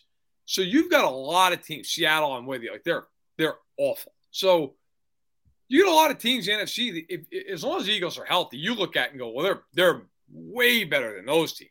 And that you start eliminating teams like that. As long as you don't get hurt, you're going to, it's the way it is in the NFL. A couple of teams are going to have injury problems. Will knock them down. So I think the Eagles, are in really good shape. And between the beginning of the schedule and just the shape of the conference, I think it shapes up really well for Philadelphia. Matt, I want to talk about a team I've been talking about because I just haven't understood Mickey Loomis and his plan, and that's the New Orleans Saints. He seems to think they're a contender. They're acting like a contender when you bring in Jarvis Landry and you bring in the Honey Badger. They recently, as we know, Drew Brees started, rumblings of maybe I'll play again, but at 43, 18 months off playing, I'm not sure that's the answer. They lost a Hall of Fame quarterback, a Hall of Fame coach. He seems to think they're ready to compete in the NFC. What do you say? I see a 500 team, 8 or 9 wins.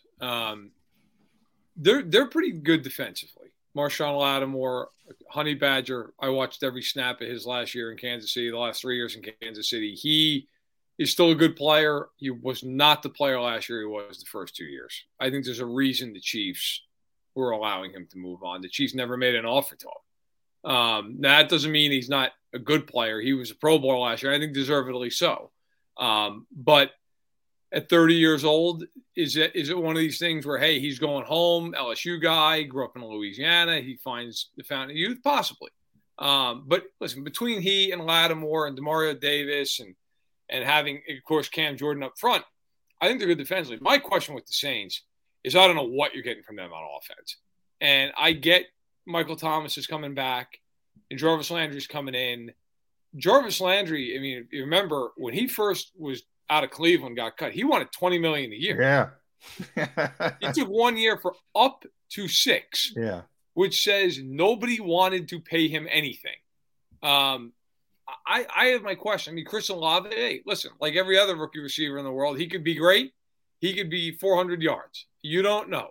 I mean, hell, Eagles fans know that. Look at the difference between Devonta Smith and Jalen Reagor. Yeah. You don't know what you're getting. So I think the Saints are an average team. I also have no idea. Dennis Allen is a head coach for the Raiders. Now, granted, a long time ago, and it's the Raiders. That was a tire fire. He may be great his second go around. Certainly possible. He might also not do well. I mean, you don't know. And with Breeze, look, I wrote a little about it in Stack in the Box this morning, but at 43 years old, if I'm the Saints, I wouldn't want him back. No, either would I. Yeah. I mean, he was, look, first ballot Hall of Famer, all the rest of it, an all-time great. The last time we saw him was the 2020 playoffs. He couldn't throw the ball. Nope. I mean, he couldn't drive the ball 10 yards down the field. So I would be shocked if he comes back. Yeah, I think that was Drew stroking his ego after he got bounced by NBC. You know, I could always come back and play. Oh, except you can't really, Drew. So I'm with both you guys there. I don't think he's coming back to the Saints or anybody else for that matter. Do want to ask you about a quarterback who is going to play this year somewhere. He's going to be on a roster. I don't know how much he's going to play. Starter in the league last year. Seems to be a guy without an island right now, and that's Baker Mayfield. I would have believed that the Seattle Seahawks would have reached out, depending on how much Cleveland's going to eat of the contract, that balancing out the compensation that they'd have to give up for him. We're past the draft, so you don't even have to pay till next year's draft. Right. Why is Baker Mayfield still a Cleveland Brown at this point?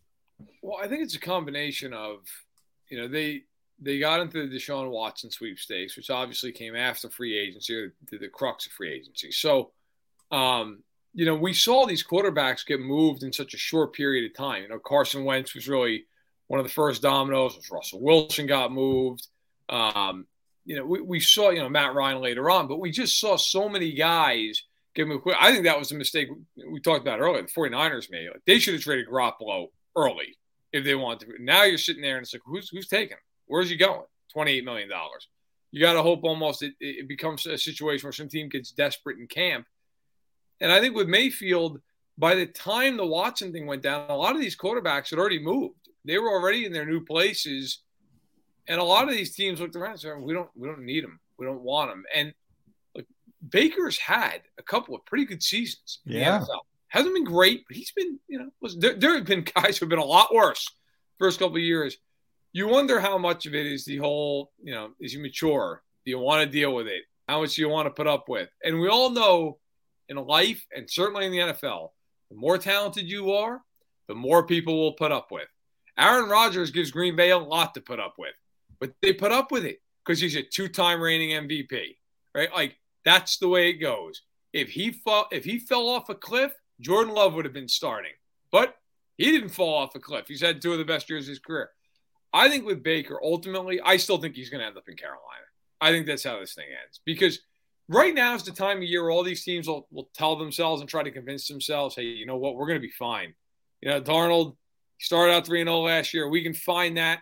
And then they're going to get into camp, and they're going to watch him throw the ball for about a week. They're going to go, you know what? It's not going to happen. and if we win 5 games this year, everybody's gone. And that's when I think you're going to get that call to Cleveland where it's, hey, listen, if you guys will eat half the salary or take a lot lesser of a pick, we'll take them. I think Seattle, to me, doesn't want to win. They're ready to just have a year of resetting this whole thing. Chicago, obviously, even though they stink, they don't need a quarterback. The Giants want to see if Daniel Jones will work, on and on and on. I still think Carolina is the one bad team that thinks, hey, if we get a quarterback, we can salvage some things. And so I think in the end, he either goes there or to some team that unfortunately 3 days in, a quarterback blows a knee or something, and then it becomes a desperation thing, right? But sans that, I'll take Carolina. Yeah, Baker's interesting to me. Jody and I have talked about him a couple times, and I thought he's getting a little bit punished, to be honest, by the NFL for playing through a pretty significant injury. He didn't look good, but he was playing through it, and I thought people would give him more credit for it. Instead, you got these immaturity, question marks, and all that. And then you bring up Carolina, Matt. Matt Rule's got to win, as you mentioned. I mean, Sam Darnold, PJ Walker, Matt Corral, or Baker Mayfield. If I got to win and you're giving me those 4 options, I'm pushing for Baker Mayfield. And that's why, I've seen the argument made by some that, well, for the Panthers long term, that's not the best move. It's like, okay, yeah, but there is no long term for Matt Rule, right? You got to win. Matt Rule's not worried about the Carolina Panthers in 2026. He's worried about Matt Rule in 2022. And I think at some point you do have to push for that. I agree. I mean, look, you're not winning with Sam Darnold. You're not. You're going to have all the fantasies you want on May 16th that Sam Darnold's going to come out and be the second coming.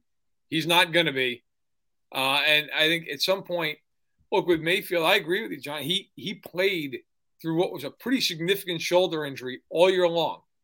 Now, you could argue, hey, you know what? Maybe at some point it behooves Cleveland to sit him down. Well, then Cleveland should have sat him down. Yeah. I give him credit for playing and for playing through all that. Look, we saw a lot of quarterback movement this offseason, right? I mean, as much as we've ever seen. And I would argue, to bring it back to the NFC East for a second, like Washington, they were really aggressive, actually, in going out and getting Carson Wentz. I mean, they took a full salary. They got a second-round pick. I mean, I remember asking people around the league, what do you think? I'm yet to find one person who thinks that was a great deal for Washington.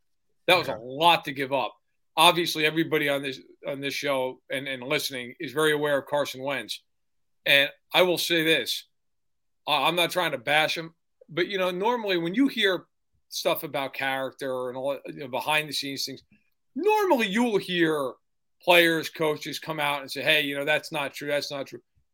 I was at the Combine. I've never been at a presser that was more forward when Chris Ballard was basically talking about the fact that we got to get rid of Carson Wentz. I mean, it was stunning. I was actually at the next, because, if you've ever been to Combine, they have these tables set up and then they have podiums, and those for the GMs. And I was actually listening to Brett Veach talk. I was next to Chris Ballard's podium, and I completely stopped listening to Brett Veach because Chris Ballard, it was just like an all-you-can-eat character assassination of Carson Wentz. And I remember, talking to the media members during it. I'm like, is this real? Is this happening? Like, he is just killing this guy, and they're trying to trade him. Yeah. And I always believe, look, Wentz has physical talent. No one would ever deny that. And you're now on your third team in 3 years. Despite the fact that the Colts give up a first and a third for you and paid you all this money, and you won 9 games. Yeah. And they still wanted no part moving forward. The reason I bring that up is you'd think Mayfield would be more attractive than Wentz in a lot of ways. Yeah. Younger. Yeah, the character concerns maybe to some degree, but I don't know as much. And yet Mayfield's still sitting there. Like, if you said to me, you got to win 10 games, who do you want? I would take Mayfield, personally. Mayfield. Yeah. Yeah. I would. But I think it's a circumstance. It's left him kind of in the wind. All right. We've talked a lot about the Eagles draft since it came down. Howie Roseman did Howie Roseman-like things, moving up, moving back. Howie loves to do it, and he's pretty damn good at it. And despite the fact that the Eagles went with quality over quantity, started the draft with 10 picks, ended up with only 5 drafted players, it cost them to get A.J. Brown. It cost them to move up and get Davis. So Howie played it a specific way. I do. John does. Most of Eagles Nation thinks he played it well. I think they had one of the better draft 3-day periods, because you add A.J. Brown into that mix, right, as any team in the NFL. Who else was up there with you? Who, when everything was said and done, you said, damn, this team is better because of the last 3 days? We think the Eagles fit that description. Do you, and who else is in that description for you off what they did draft weekend? I do. I thought the Eagles had a great draft. Look, you first of all, A.J. Brown, for me, is part of that draft. I mean, you traded a pick to get him, but he essentially came up in that draft weekend. You could talk about all these guys. Hey, team took Garrett Wilson, Chris Olave. Garrett Wilson, Chris Olave, all these other first-round receivers, they may end up being great players. I know A.J. Brown's a great player. And he's at the apex of his career. Yeah, 4 and 100, fine. So what? I mean, you're really only paying him $57 guaranteed, and you go from there. But I think it was a home run. I loved the way the Eagles went out and beefed up the middle of their defense. I mean, whether you're talking about Davis, who is an athletic freak. I mean, this is a guy who ran a faster 40 than Patrick Mahomes. I mean, that is 340 pounds. Yeah. So, and I always like to, like, Nakobe Dean, of course, I think was the steal of the whole draft. Everybody lets a guy fall 60 picks. What, 'cause he has a pec issue? Who cares? Even if he was limited by it in year one. So what? I'm taking that kid all day long. That kid was a top 20 talent in the draft.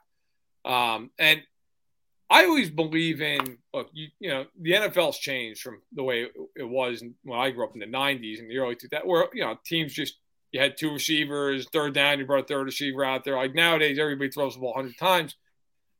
But you still have to win in the trenches. If you don't win there, you can't win. Well, Jordan Davis can help you win there.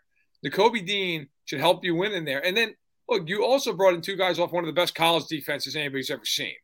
I mean, that doesn't hurt. So I loved their draft. It was a top 5 draft for me. The other ones would have been the two New York teams. I thought both teams did well. I didn't love the Giants draft after the first round, but if you walk away with Thibodeau and Neal, to me, like that's enough. You can make an argument those are the two best players in draft. So I thought they did well. I thought the Jets did really well all the way through. I thought Baltimore had a great draft. And it feels like that's an annual thing. Yeah, it is. Ravens, nobody knows who they are better than the Baltimore Ravens. It's amazing how, like, the Ravens will come up the pick and you'll look at the board and you almost know who they're going to take. You're like, oh, they're going to take Kyle Hamilton. Yep. They're going to take Linderbaum. Yep. That's who they took. And I thought Kansas City had a really good draft. Now, Chiefs had a ton of picks. They had 12 picks to utilize, ended up taking 10 players. But I thought the Chiefs got a lot of value in McDuffie and Karlaftis in the first round. They got Sky Moore.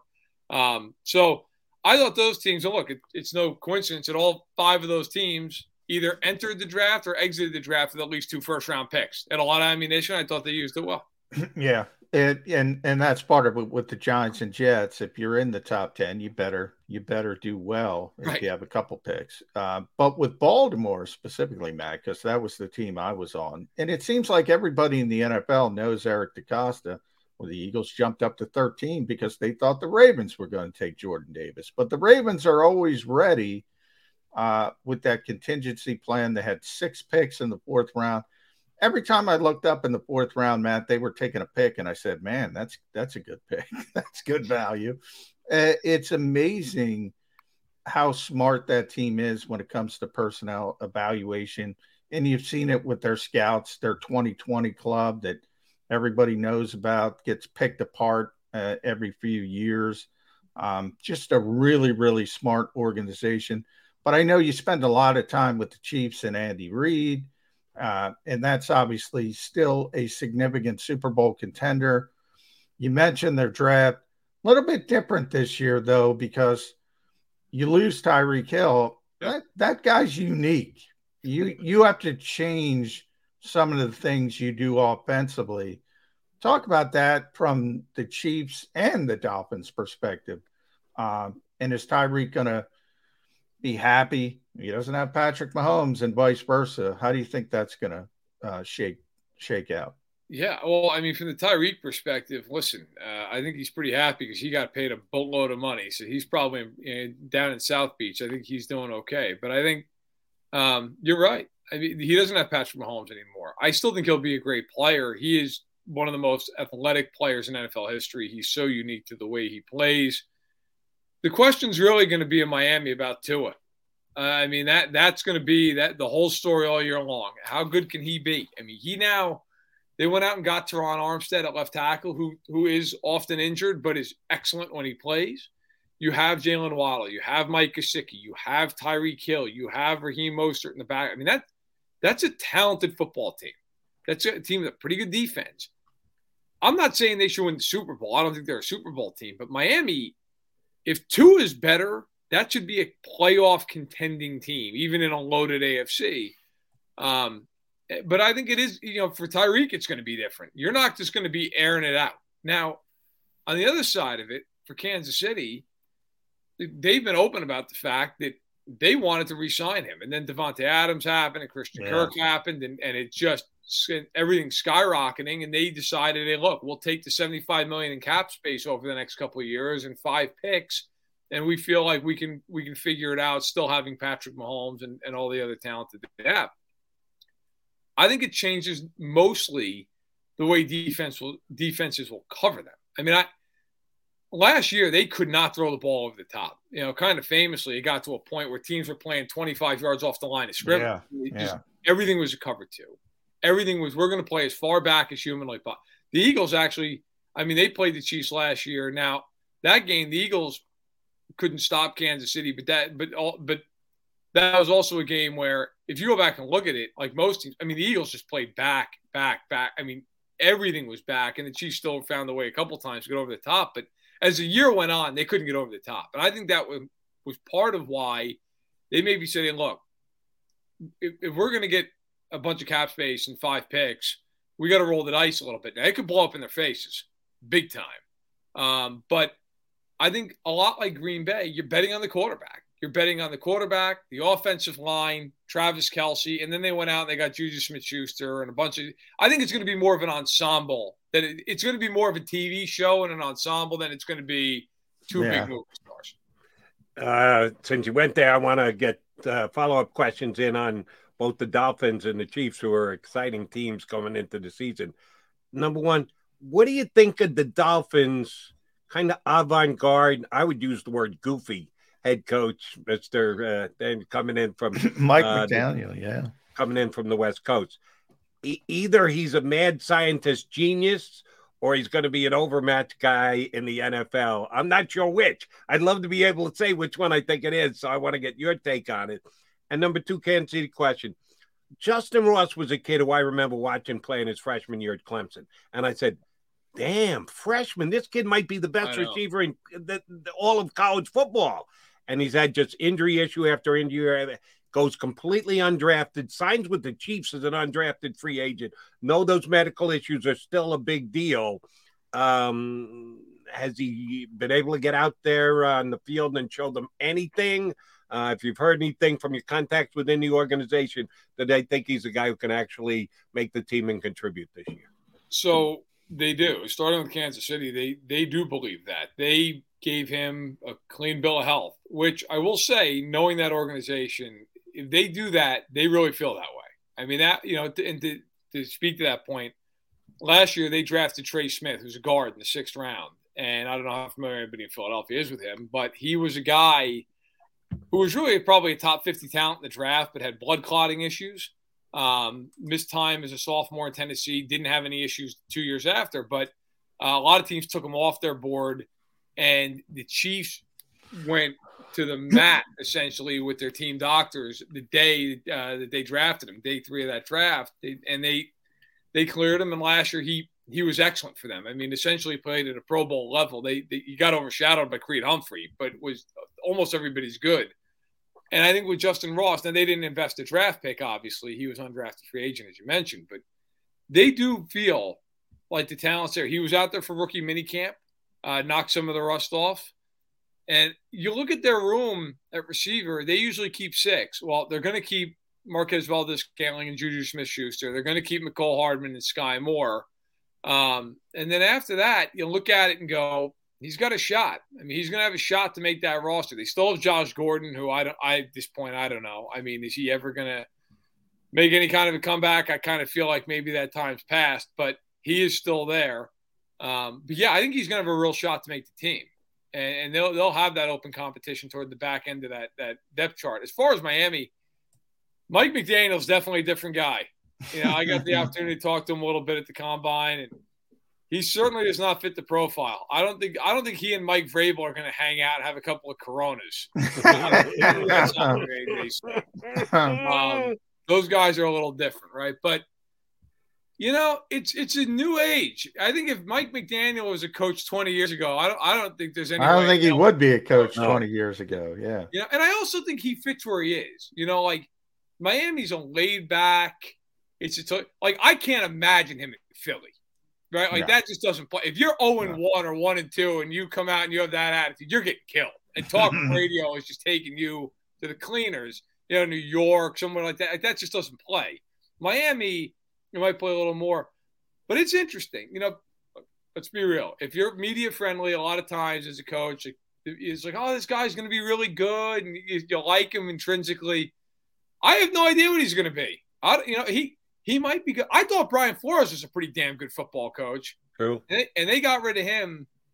And you bring in Mike McDaniel, who might be great, might not be. Look, it's going to come down to Tua. Like, Mike McDaniel could be Vince Lombardi, but if Tua can't throw the ball 12 yards down the field to Tyreek Hill and Jalen Waddle, it doesn't matter. So it's interesting. They're going to be, I think, fighting to try to get ahead of New England in that division. It is always interesting when Matt Verderam joins us here on Birds 365. MV, appreciate your Eagles insight. Appreciate everything in the rest of the National Football League, and especially appreciate, oh, by the way, I'll predict now above 500 on your 272 predictions. I say you have a winning record this year on predicting the entire schedule months before it ever starts. Great stuff on your spot. Appreciate you coming on with us today. We'll get you up in a couple of weeks again. Thanks, bud. Hey, no problem. Thanks a lot, guys. Thanks, Matt Verderam. Fansided. Got to check him out, fansided.com, and his Stacking the Box podcast is one of your better football podcasts out there. All right, Johnny Mac, Jody Mac. Oh, we got a couple of minutes left. You know what we got to do. Put a bow on the show.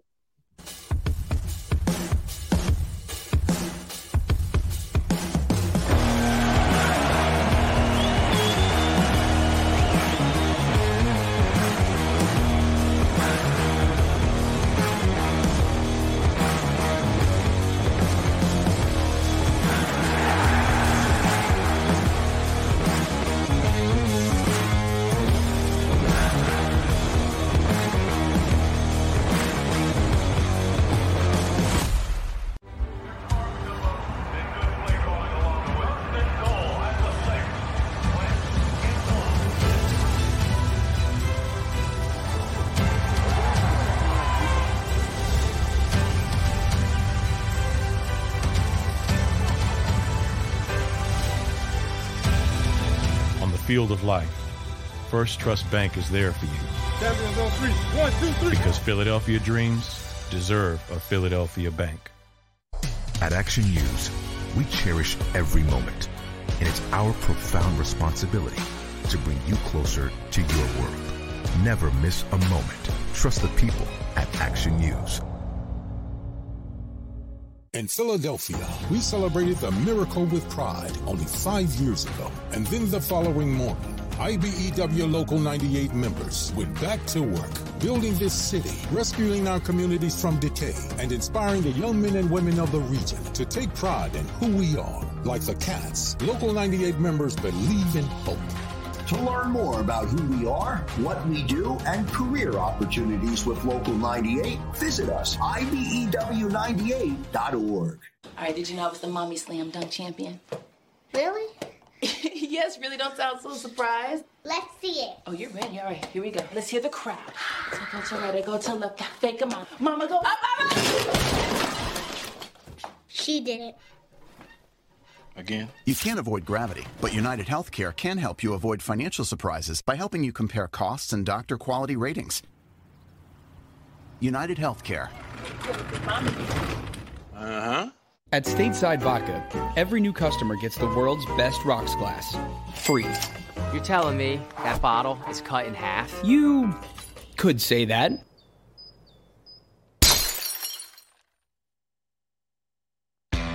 Go for the midnight dares. Go for the game. Go for the hits. Go for the fans. Go for the win. Go to Ocean Casino Resort. Book your trip at theoceanac.com.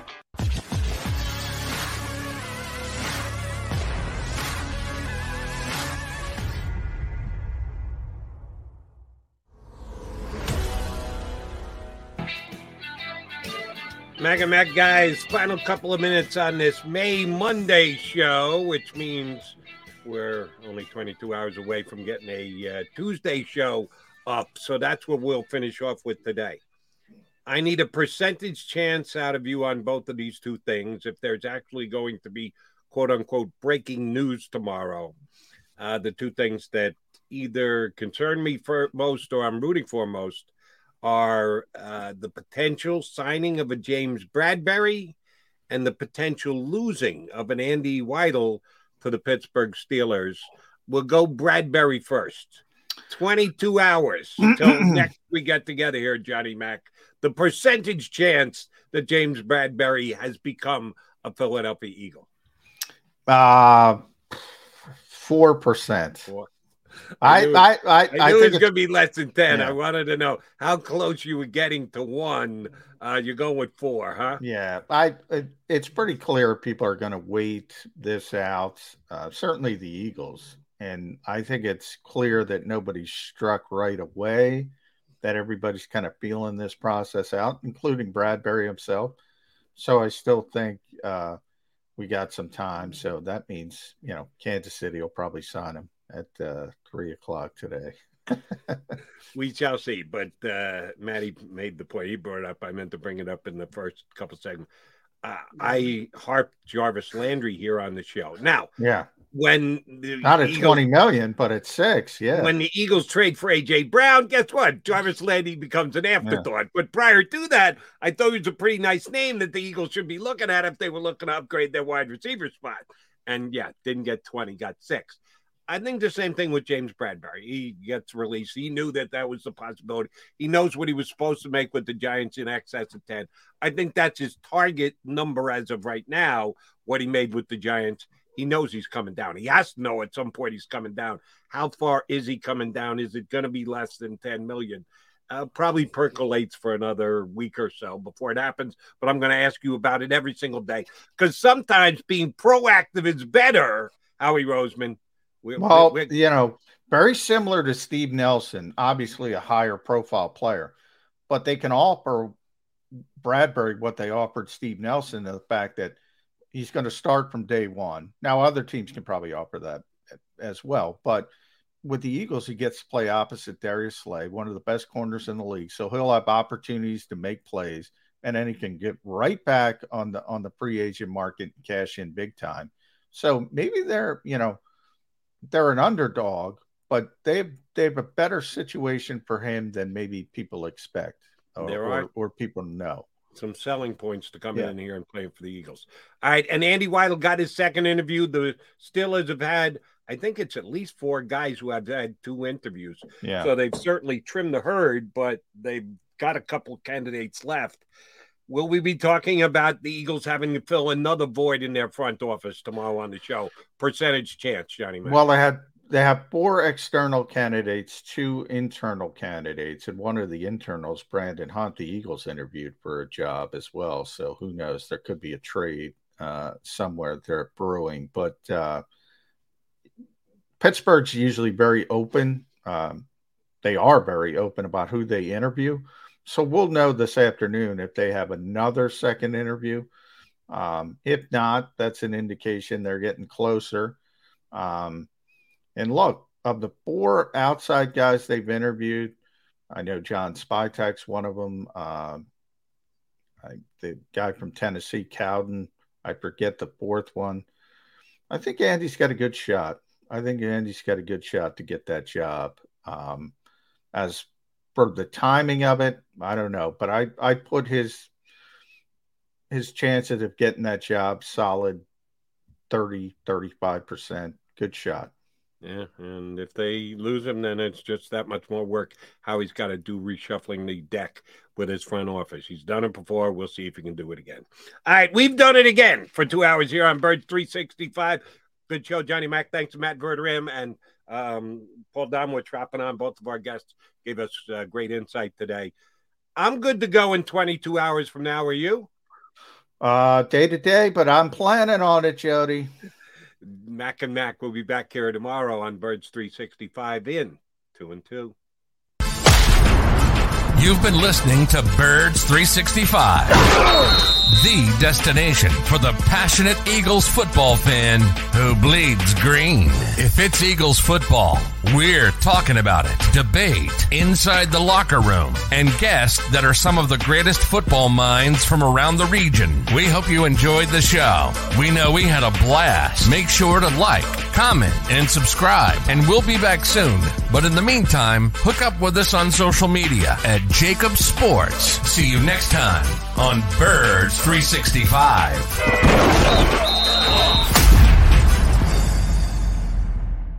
Support for this podcast and the following message come from Corient. Corient provides wealth management services centered around you. They focus on exceeding your expectations and simplifying your life. Corient has been helping high achievers just like you enjoy their lives more fully, preserve their wealth, and provide for the people, causes, and communities they care about. As one of the largest integrated fee-only registered investment advisors in the U.S., Corient has deeply experienced teams in 23 strategic locations. Corient has extensive knowledge spanning the full spectrum of planning, investing, lending, and money management disciplines. Leverage Corient's exclusive network of experts to craft custom solutions designed to help you reach your financial goals, no matter how complex they may be. Real wealth requires real solutions. For more information, connect with a wealth advisor today at Corient.com. That's Corient.com. Corient.com.